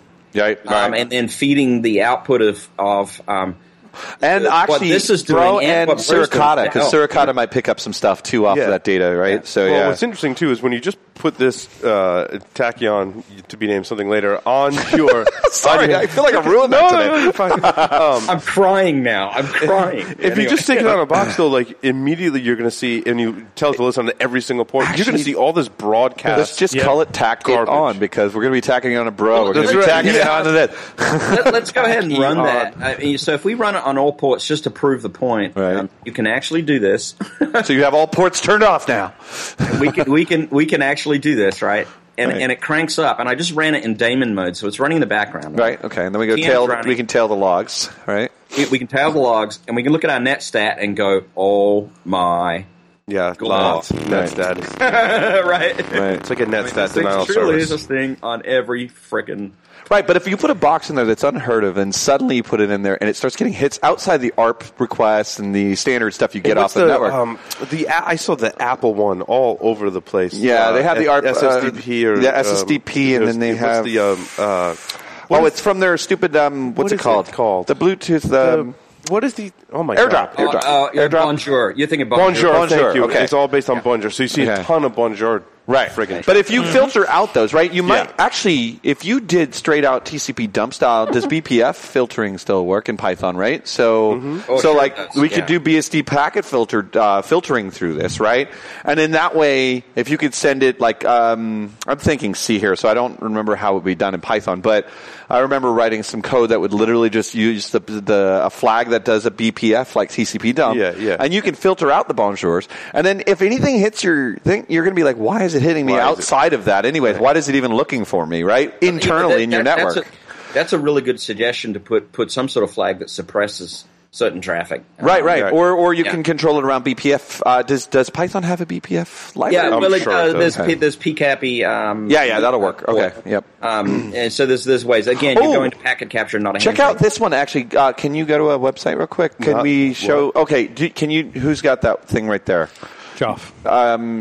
That's me. So go to haka-security.org, and this might be something useful with your tool. I just learned about this.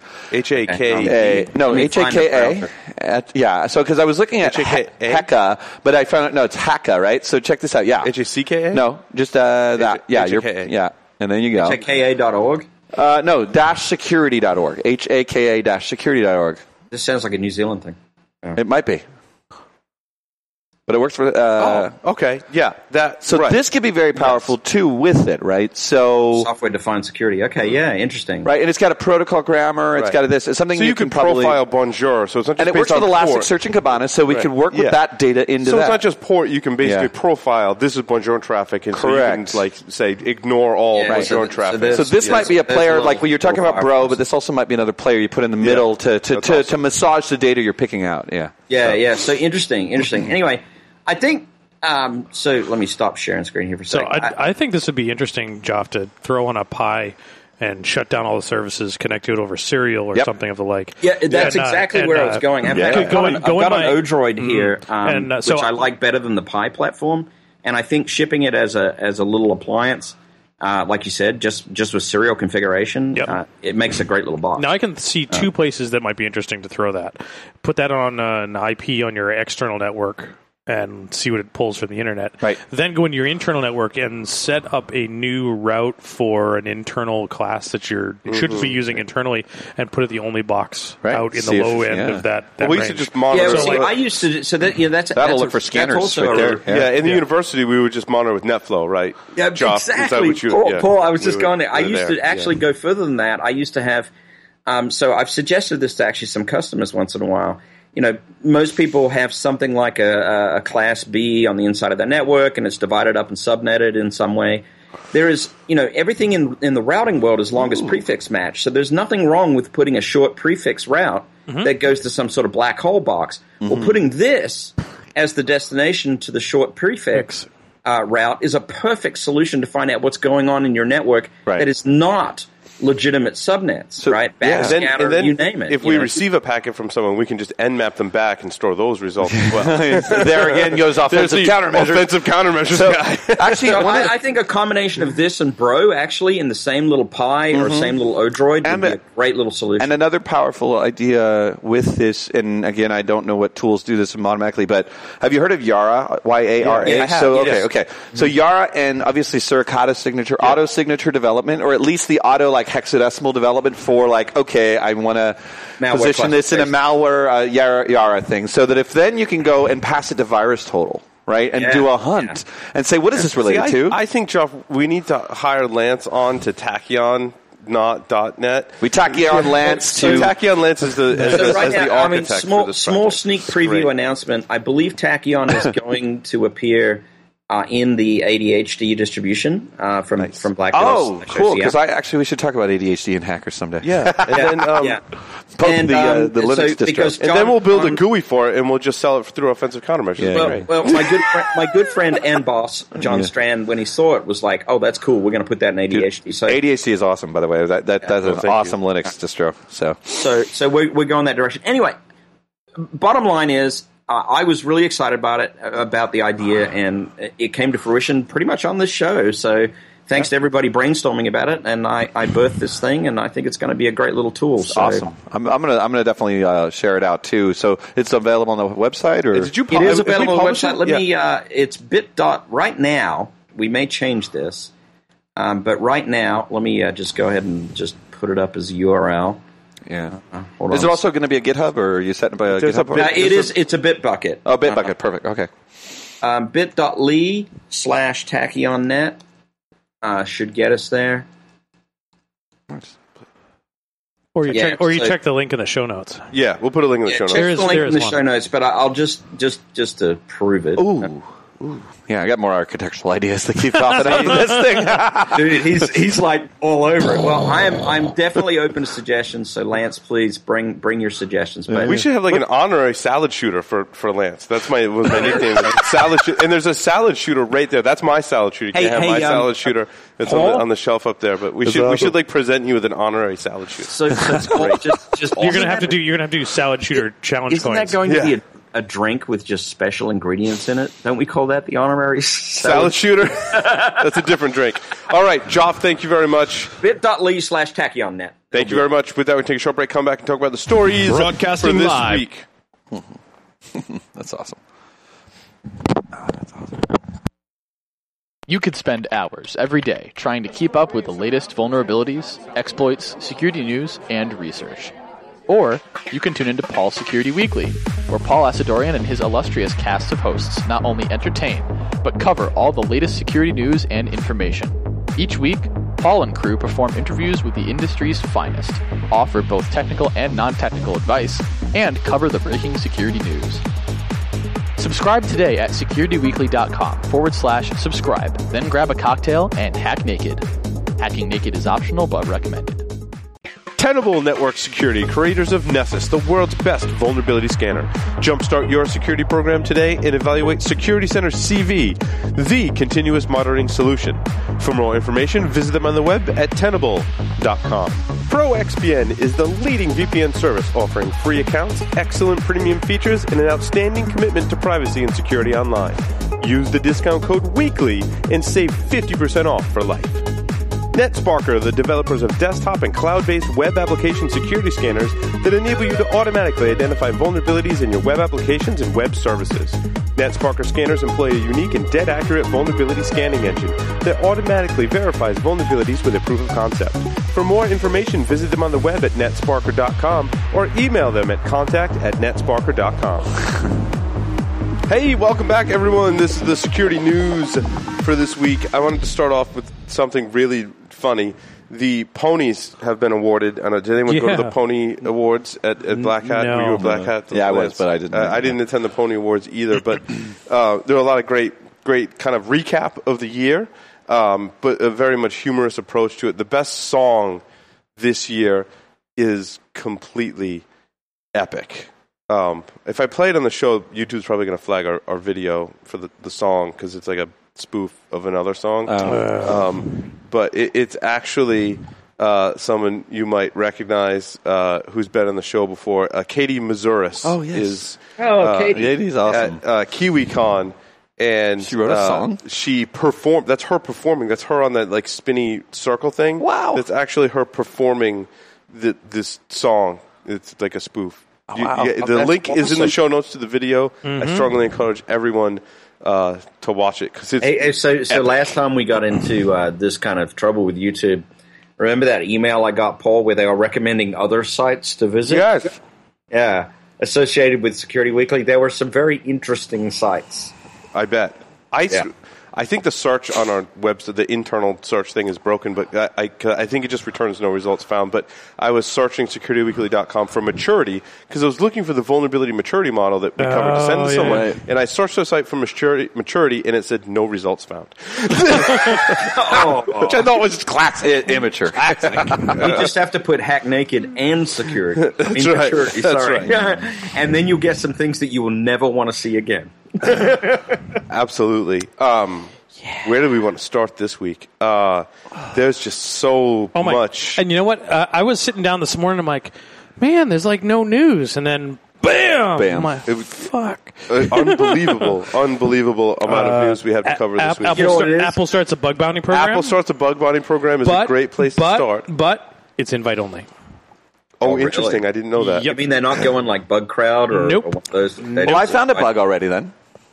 What's that? So, S-MIME bug, right? On their iPhone. It's more of it's not a bug bounty worth thing, but it's annoying. So, when you up your key or you redo your S-MIME key, it does not like address that. It like tries to send to the old key. Right. Interesting. And so you have to literally go in and find an old email, uninstall it. Now, the ironic part is the bug, there's like tons of people have been asking to fix this. Yeah. I just find it funny that they've been prioritizing security, both against the FBI or whoever. But when it comes down to the actual encryption that people are using, no one's actually we'll get to that bug They someday. give you $25,000 for ways around Apple's digital compartments into its customer data, $50,000 for bugs that give hackers a way into iCloud data, and $200,000 to turn over critical vulnerabilities in Apple firmware. You're going to get broke real quick. Yes. Mm-hmm. Well, so the problem is you have to be in the invite-only program, and you already they've reached out to a bunch of folks, and you have to approve. Oh, you mean it's like a vetted group? We've already selected people? Yes. So it's the political club. It's like all the pwn-to-own winners, and that's it. But that's not really fair, right? It's not, because like the firmware ones are going to be like, what's worth more than $200,000? Be able to jailbreak this phone. It's one of those kind of things. It's like Apple did this great thing for security, but they're just so close and not quite. Yeah, so what are they going to do? Invite the jailbreaker so that rather than letting people jailbreak, they're like, you know what? I think we're just going to pay you off to keep it quiet. I'm going to take the $200K. I'm going to report it to Apple, and they can fix it whatever they want. So what you should do is just say, I'd like a $200,000 a year, or however often you update your firmware. Right. I'd like a $200,000 a year salary every year. That's all they do. Find them all and just pay them a $200,000. Well, then you have to show up to work. I mean, if you just like no. You know they're going to break it. Just hey, I won't say anything this time. Move on. Queue up a whole bunch as much as money. Then, so it's kind of interesting. I want to ask you this, Lance. How many 0 days do you think Uncle Sam is sitting on? All of them. All of the 0 days. Let's see. A researcher tried to put a number on that. Healy acknowledged that they'd probably never know the true number of 0 days hoarded by all the government agencies, which thanks Captain Obvious for that. The article didn't really get into how he was counted. They did some economic analysis about how much money was budgeted here and there. So here's the thing, which is funny about these things, is that each government has separate, they're siloed and they have their own budgets. And if you sell one to the NSA, you might also sell it to the same, to the FBI or whoever, right? Like I'm just giving, things. Sure. So you can actually overlap and sell it twice in through that, but it's still considered an exclusive, depending on the agency, right? So it's really interesting on what do they define as how many have been sold versus how many exploits that are unique, right? And my whole thing too is plus you got to remember the NSA has a C&E program; they're developing their own too. Absolutely, right? They are. So yeah, but like, who cares how many? I mean, the number. Let's assume they have weapons. Yeah, the number is irrelevant if digital armaments. But here's the thing: if you've got one really good one for Microsoft Windows, you're in good shape, right? You can get into a lot of countries that would be interesting for us to penetrate into. Think of that? By the way, did you ever takes one or two? Did you guys ever think about that though? So you guys would know the ITAR, right? The whole ITAR. So ITAR is basically if you are weaponizing, packets and stuff and exploits. Some of the stuff you have to ITAR register. ITAR is a government thing that allows you to say you can't sell it to XYZ, kind of like crypto regulations and a few other things. Right. Iran is on that list, right? Let's go back to Stuxnet for a second. So Windows doesn't sell to Iran, yet the subterfuge was written when, running Windows machines. And of course, this technique that we talk about exploitation, they don't need 0 days because they don't allow them to update.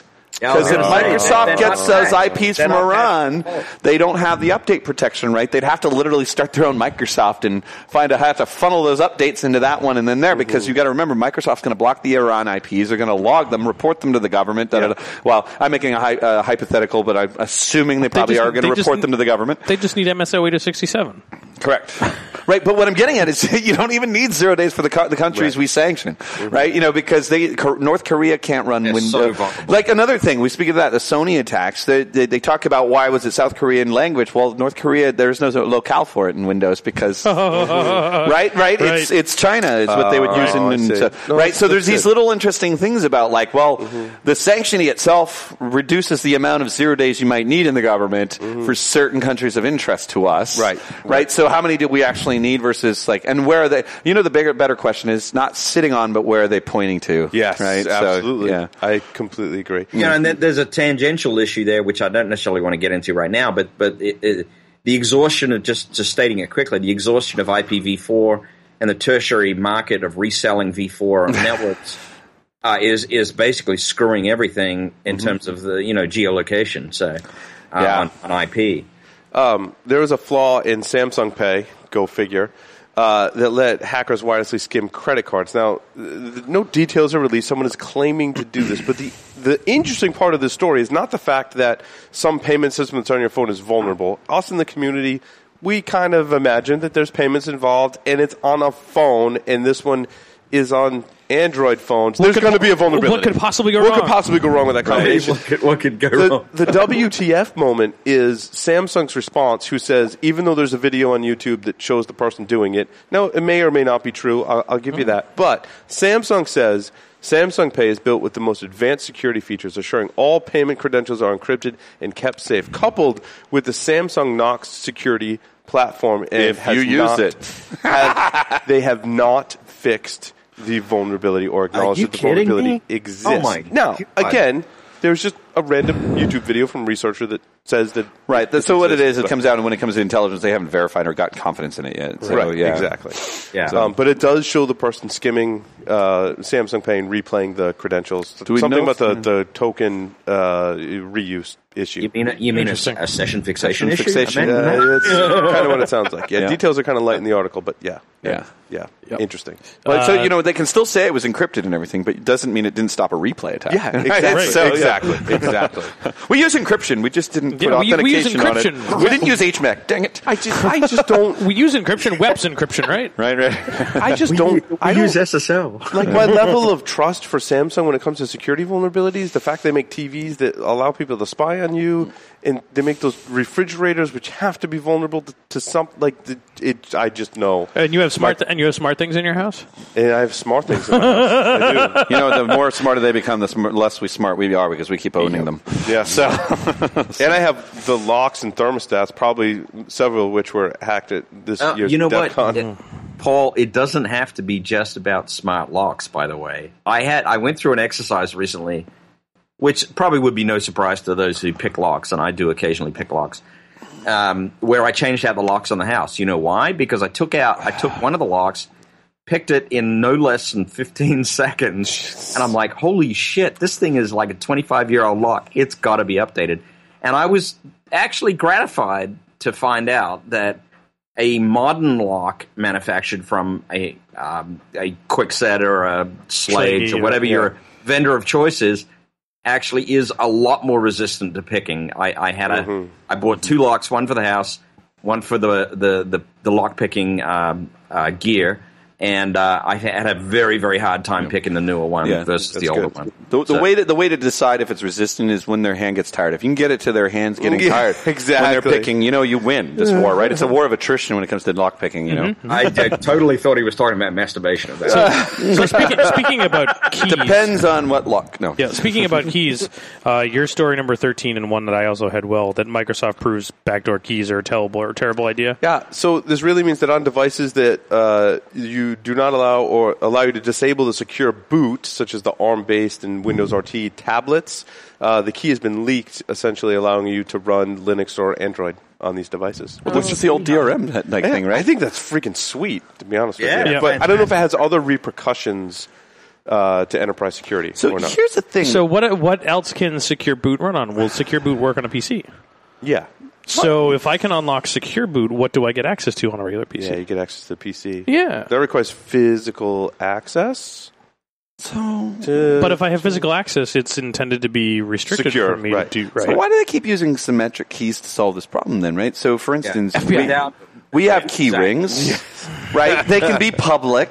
Microsoft can add themselves to the key ring for their needs, right? There is no leak other than someone stealing that person's key ring from the secret side of it. But I mean, there you can even have a passphrase to that. So go ahead and steal that, right? I mean, it blows my mind. Why do people keep implementing crypto wrong? badly? Really well, it's because really people do not understand it. It is an esoteric. So crypto, it was funny. I had an interview podcast for the 10th anniversary of I2P, and the question on them from the I2P guys, so how'd you go from crypto to InfoSec? And I'm like, I thought they were all related, right? So in their world, crypto is separate, InfoSec is separate, right?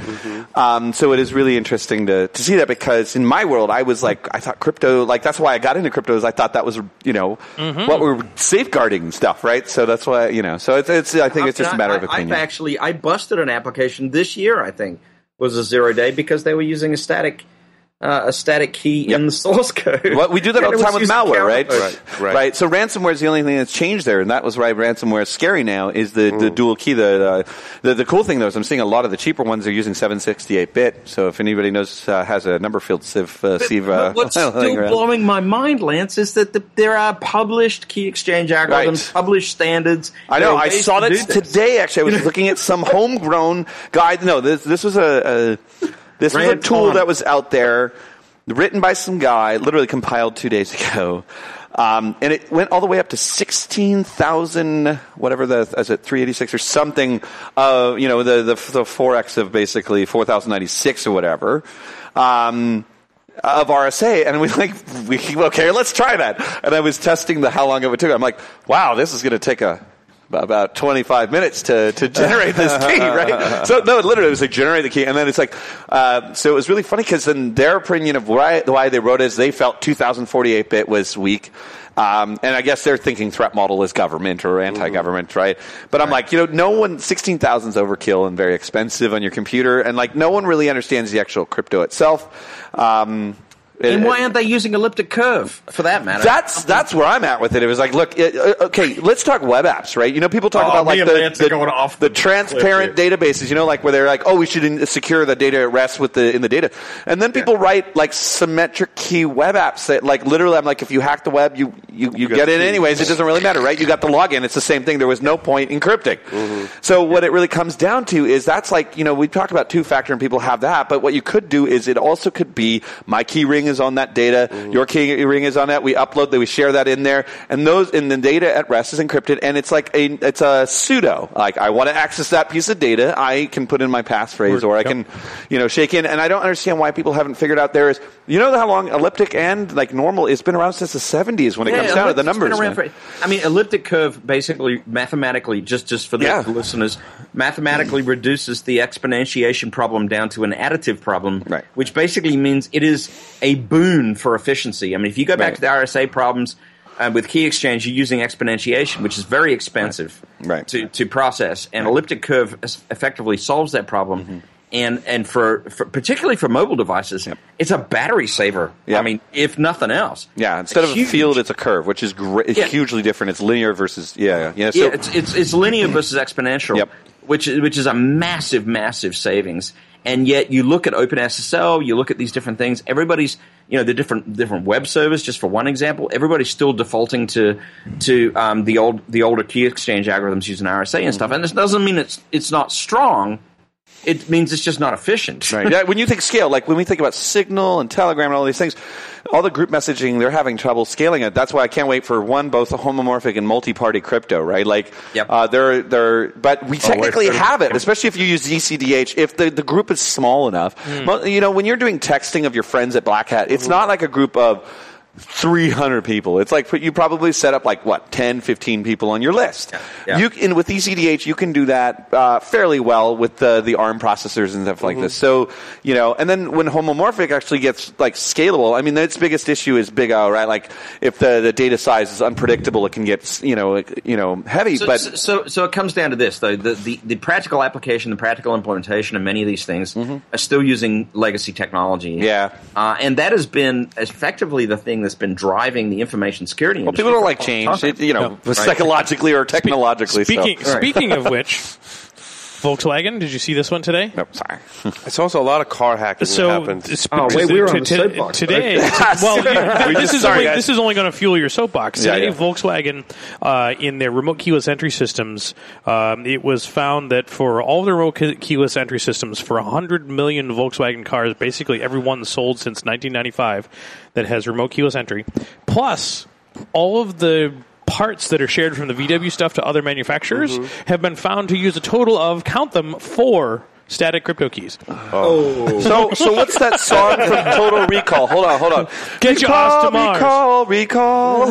Right? What was that? Well, in the backs of my article that came from IO-Active, it basically said half of all cars that are on the road today are connected cars can be hacked. That's an interesting thing, though. So, I have the debate, right? So we saw Charlie Miller and them, stop the guy's car in the middle of the traffic, which some people agreed and disagreed. That was a good idea. The poor journalist. I think that won the Pony Award for best stunt hack. So we can hack everything. Everybody knows this, right? You go to Black Hat, you realize this. Bus hack everything? You can bus hack everything. Right. Whether you do it or not. Yeah, bus hack. I love that. It's a car, but we hack the bus. Right. Change the S to a C and it's can, but. Yeah. But my point is no one's really sitting. Everybody keeps doing the stunt work again, and this is me on another soapbox. But what, as an industry, we talk about interpersonal. We keep yelling at people. We're really loud. Hey, you broke this. You're stupid. Da da da da. We've been doing this for years, but it was back when no one was listening. Now everybody's, look at the news. You have stuff to talk about that people care about every single day now, right? Yeah, so when people are listening. Yeah, people are listening. When are we going to be responsible? So do we keep continuing going, hey, your cars are vulnerable, or do we come out with something that says, here's a standard that we recommend? Because I think we got the point now. Matt, now let's start solving some problems, and I think that's a big problem. What we need is somebody to step up and be the Neil deGrasse Tyson of information security. Well, that's what we need. Yes, actually, I did say this. I said we do lack leadership as a security community, right? We do a lot of yelling. We're very loud. I nominate Dave Kennedy. Dave, you listening?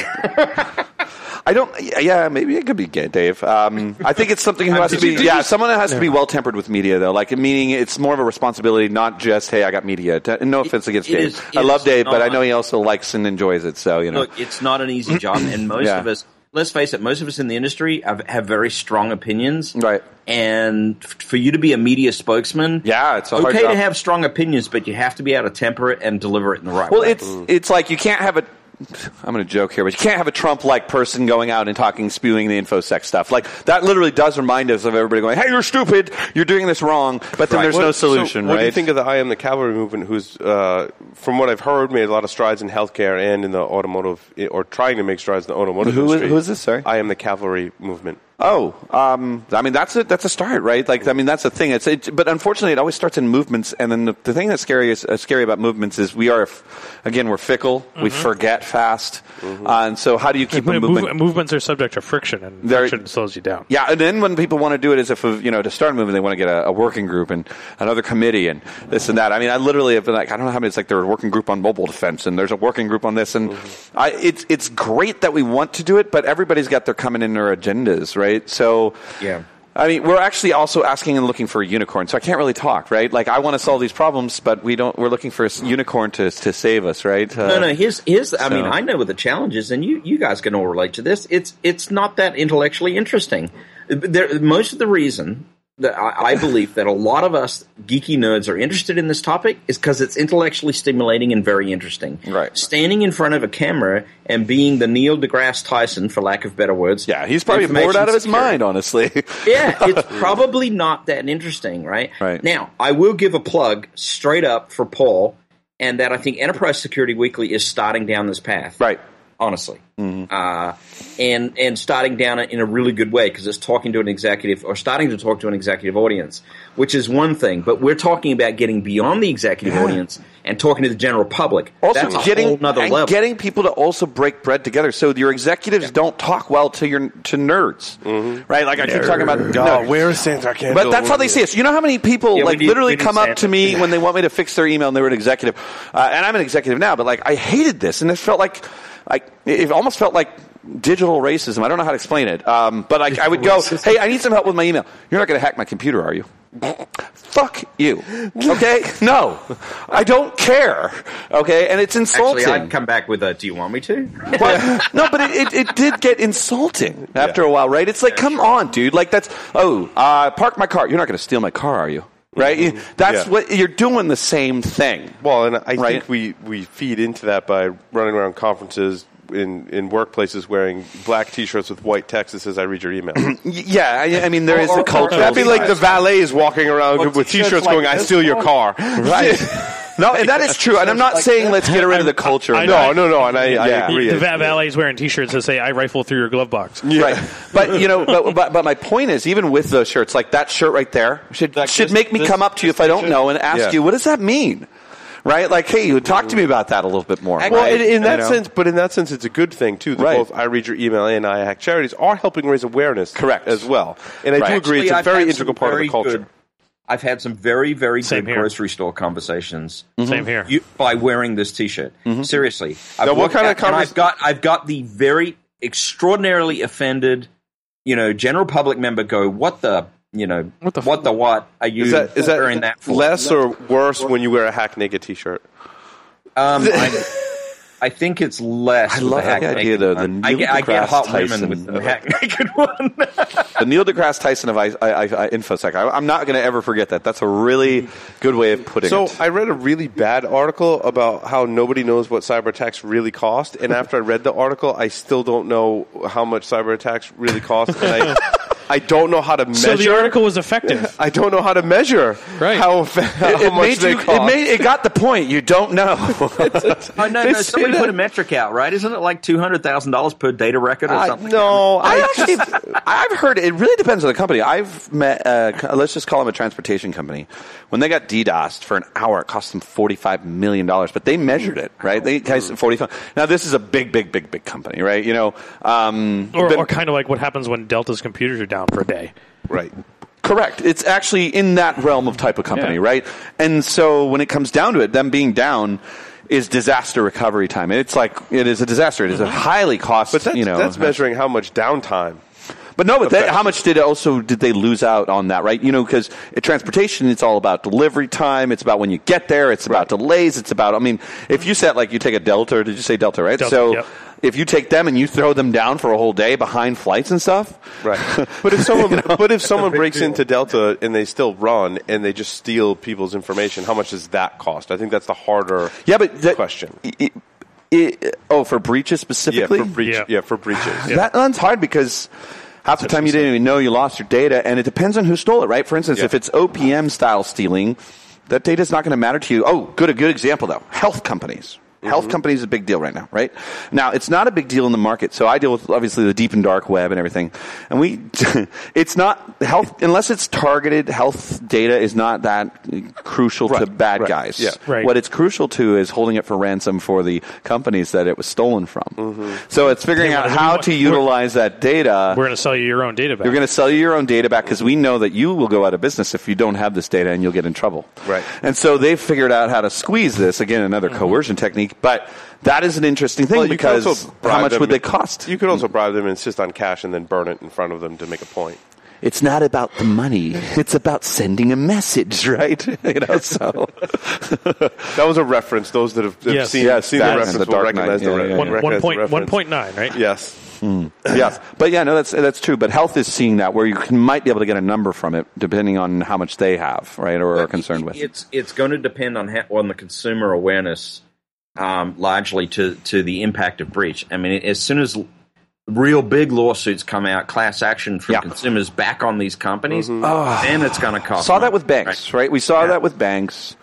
We saw that with like that, and it's interesting because.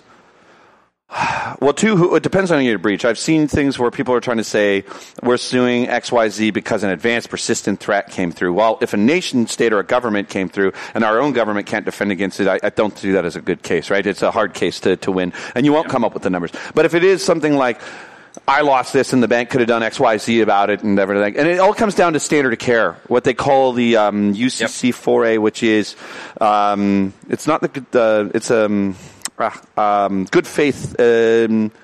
Good faith law, basically, like, hey, did they act in good faith? Yep. Did they do the industry standards? So in the bank side, you cite the FFIEC and say, did they follow these rules and do their best foot forward, basically, to safeguard, or are they following basically today's standards in industry? The problem with that, though, is what's today's standards in industry when you do have APTs like breaking the barriers for us, right? Well, and there's a spin-off for the pen testing industry too, because we get potentially hurt. If the human kicks the dog, kicks the cat, right. Kind of chain effect. Like, well, we had a pen test with you guys, and we still got breached. WTF over that comes up. Yeah. Well, yeah, you had the pen test a month ago. The landscape changed in a month. Or did you click on a phishing email? Yeah. Oh, that's why. Got it. Right. Well, I mean, also, but there is that business, time versus money issue that's in the pen testing industry of like, you will not find all the vulnerabilities. No.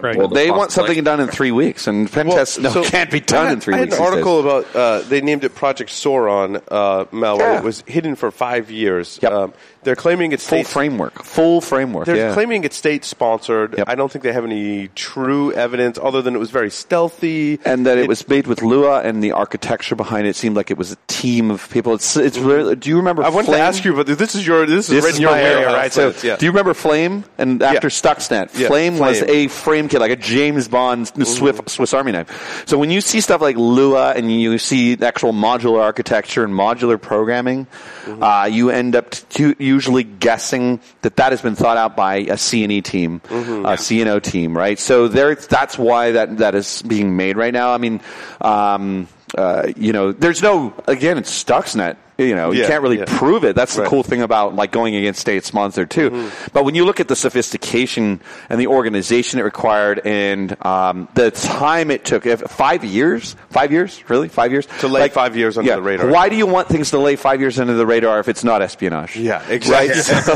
So if you're an attacker, you're going to profit on that. Right. There are two types of attacker. You have what they call APT. A is just recon, but organized persistent threat is what I call it usually.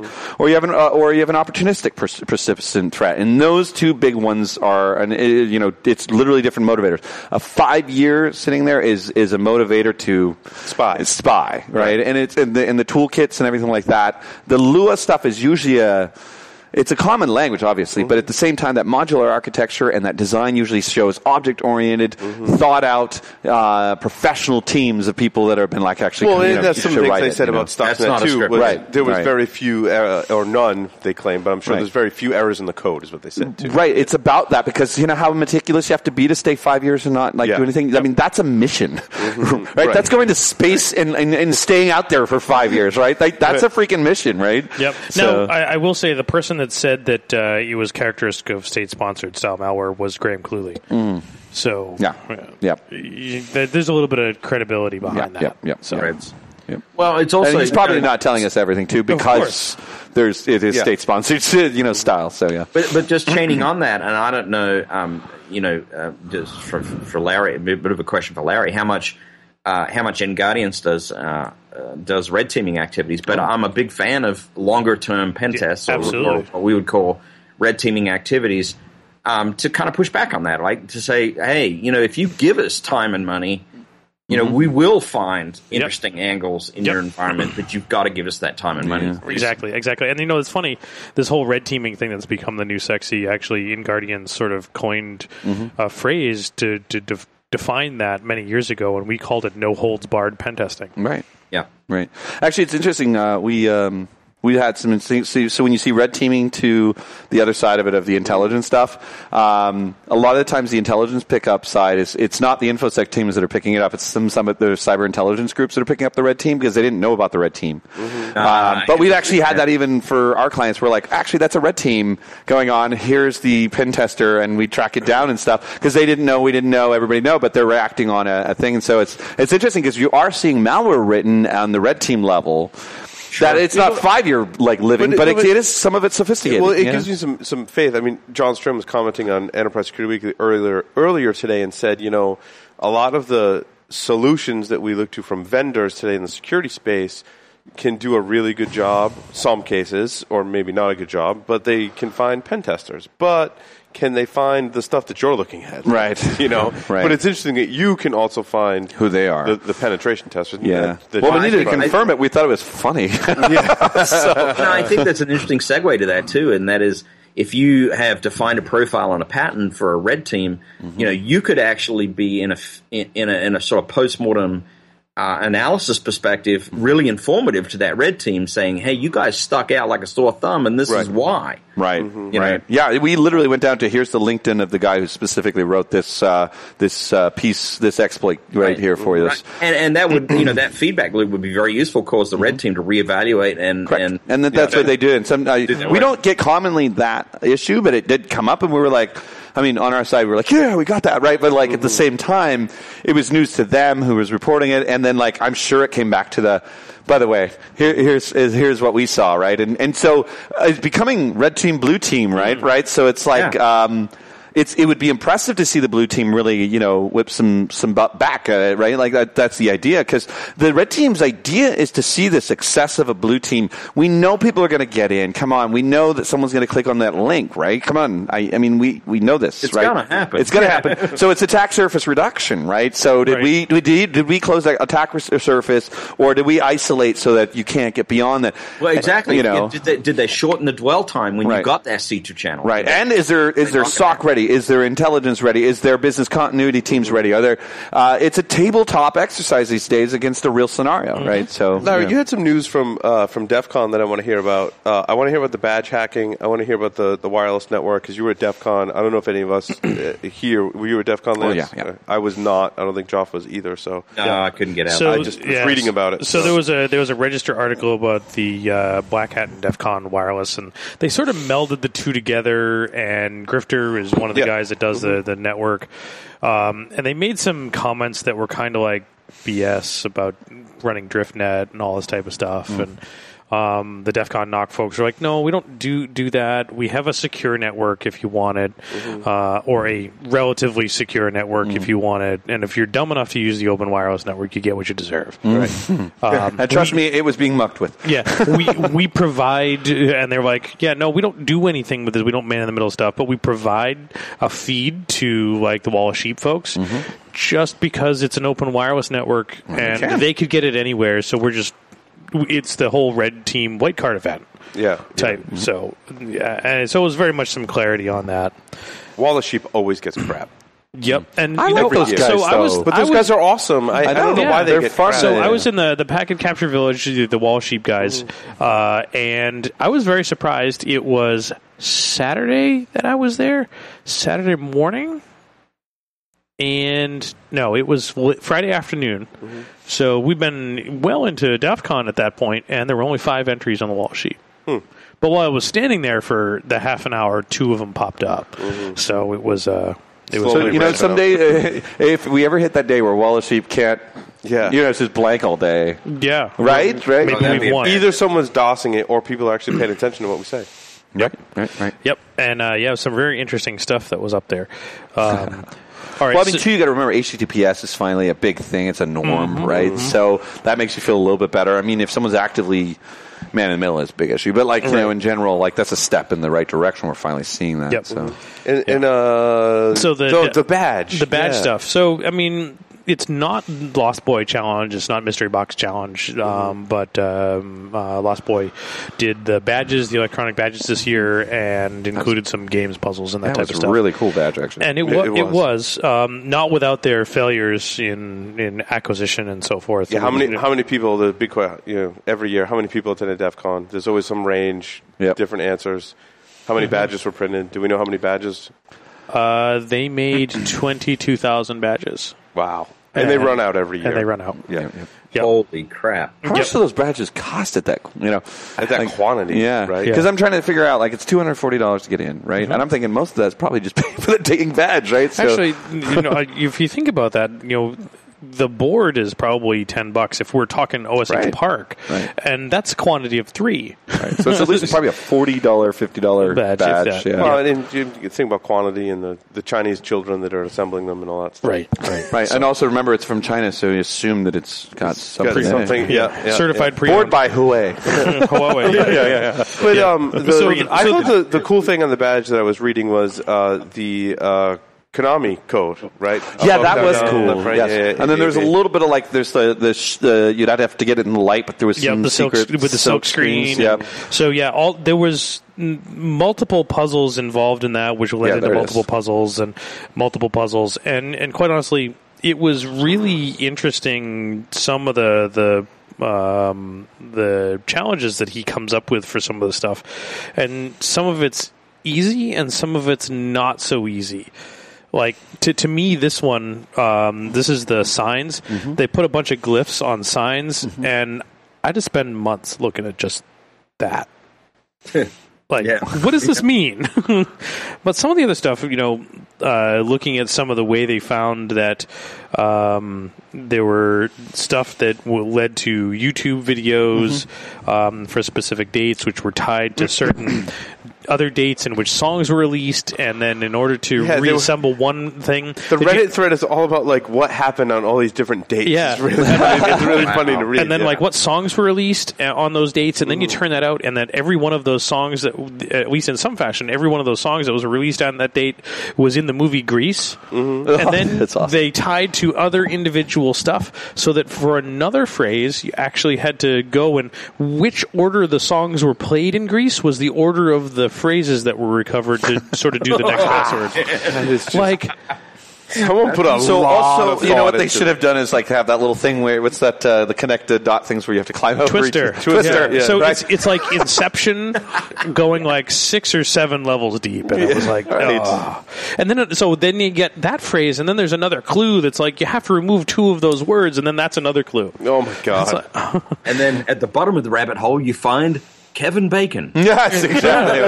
Pretty much. And what's her name? Hold on. I gotta get it. Winona Ryder, just because we don't say her name anymore. Yep. And the best, I think the best one that was, my favorite was Ryan Lost Boy trolling everyone before the competition even started. So people would start looking at his website to see what was changed, and he ended up having a script that would change contents of the website at random intervals. That's awesome. And provide fake clues, and all of them end up being red herrings. And then you had to text. You had to text someone. Yep, you ended up having to text someone, and apparently they had the numbers wrong in this case, and they texted a whole bunch of people and called a whole bunch of people in the middle of the night. So there's actually another party. There was a party my buddy, I was talking about Zach earlier. Hi, Zach. He's probably texting me saying there's a stain on my shirt right now or something, but that they gave out a floppy disk. Yeah. And if you have to solve it, you have to have a floppy disk reader.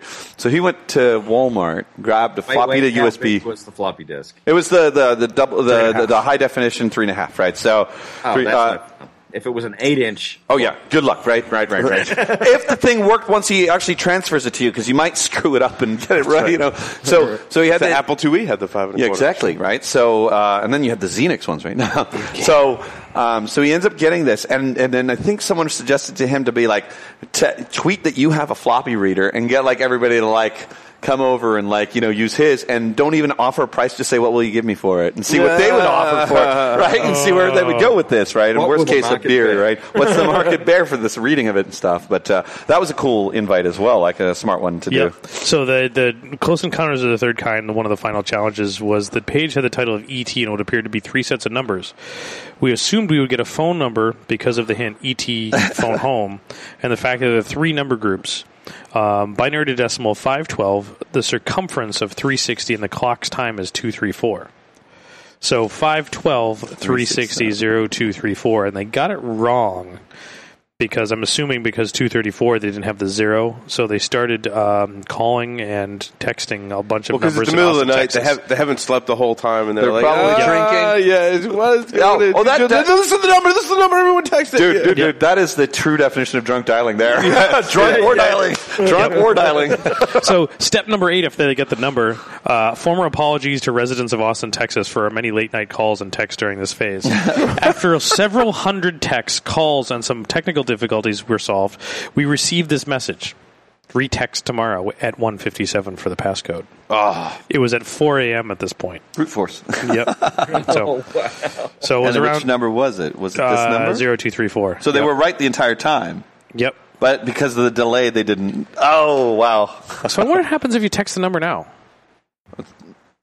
Everybody reaches to the phone. Everybody, all the listeners, see what happens and let us know. We just started. Oh no, wait! A lot of listeners will listen while they're jogging. 512 360 0234 0234.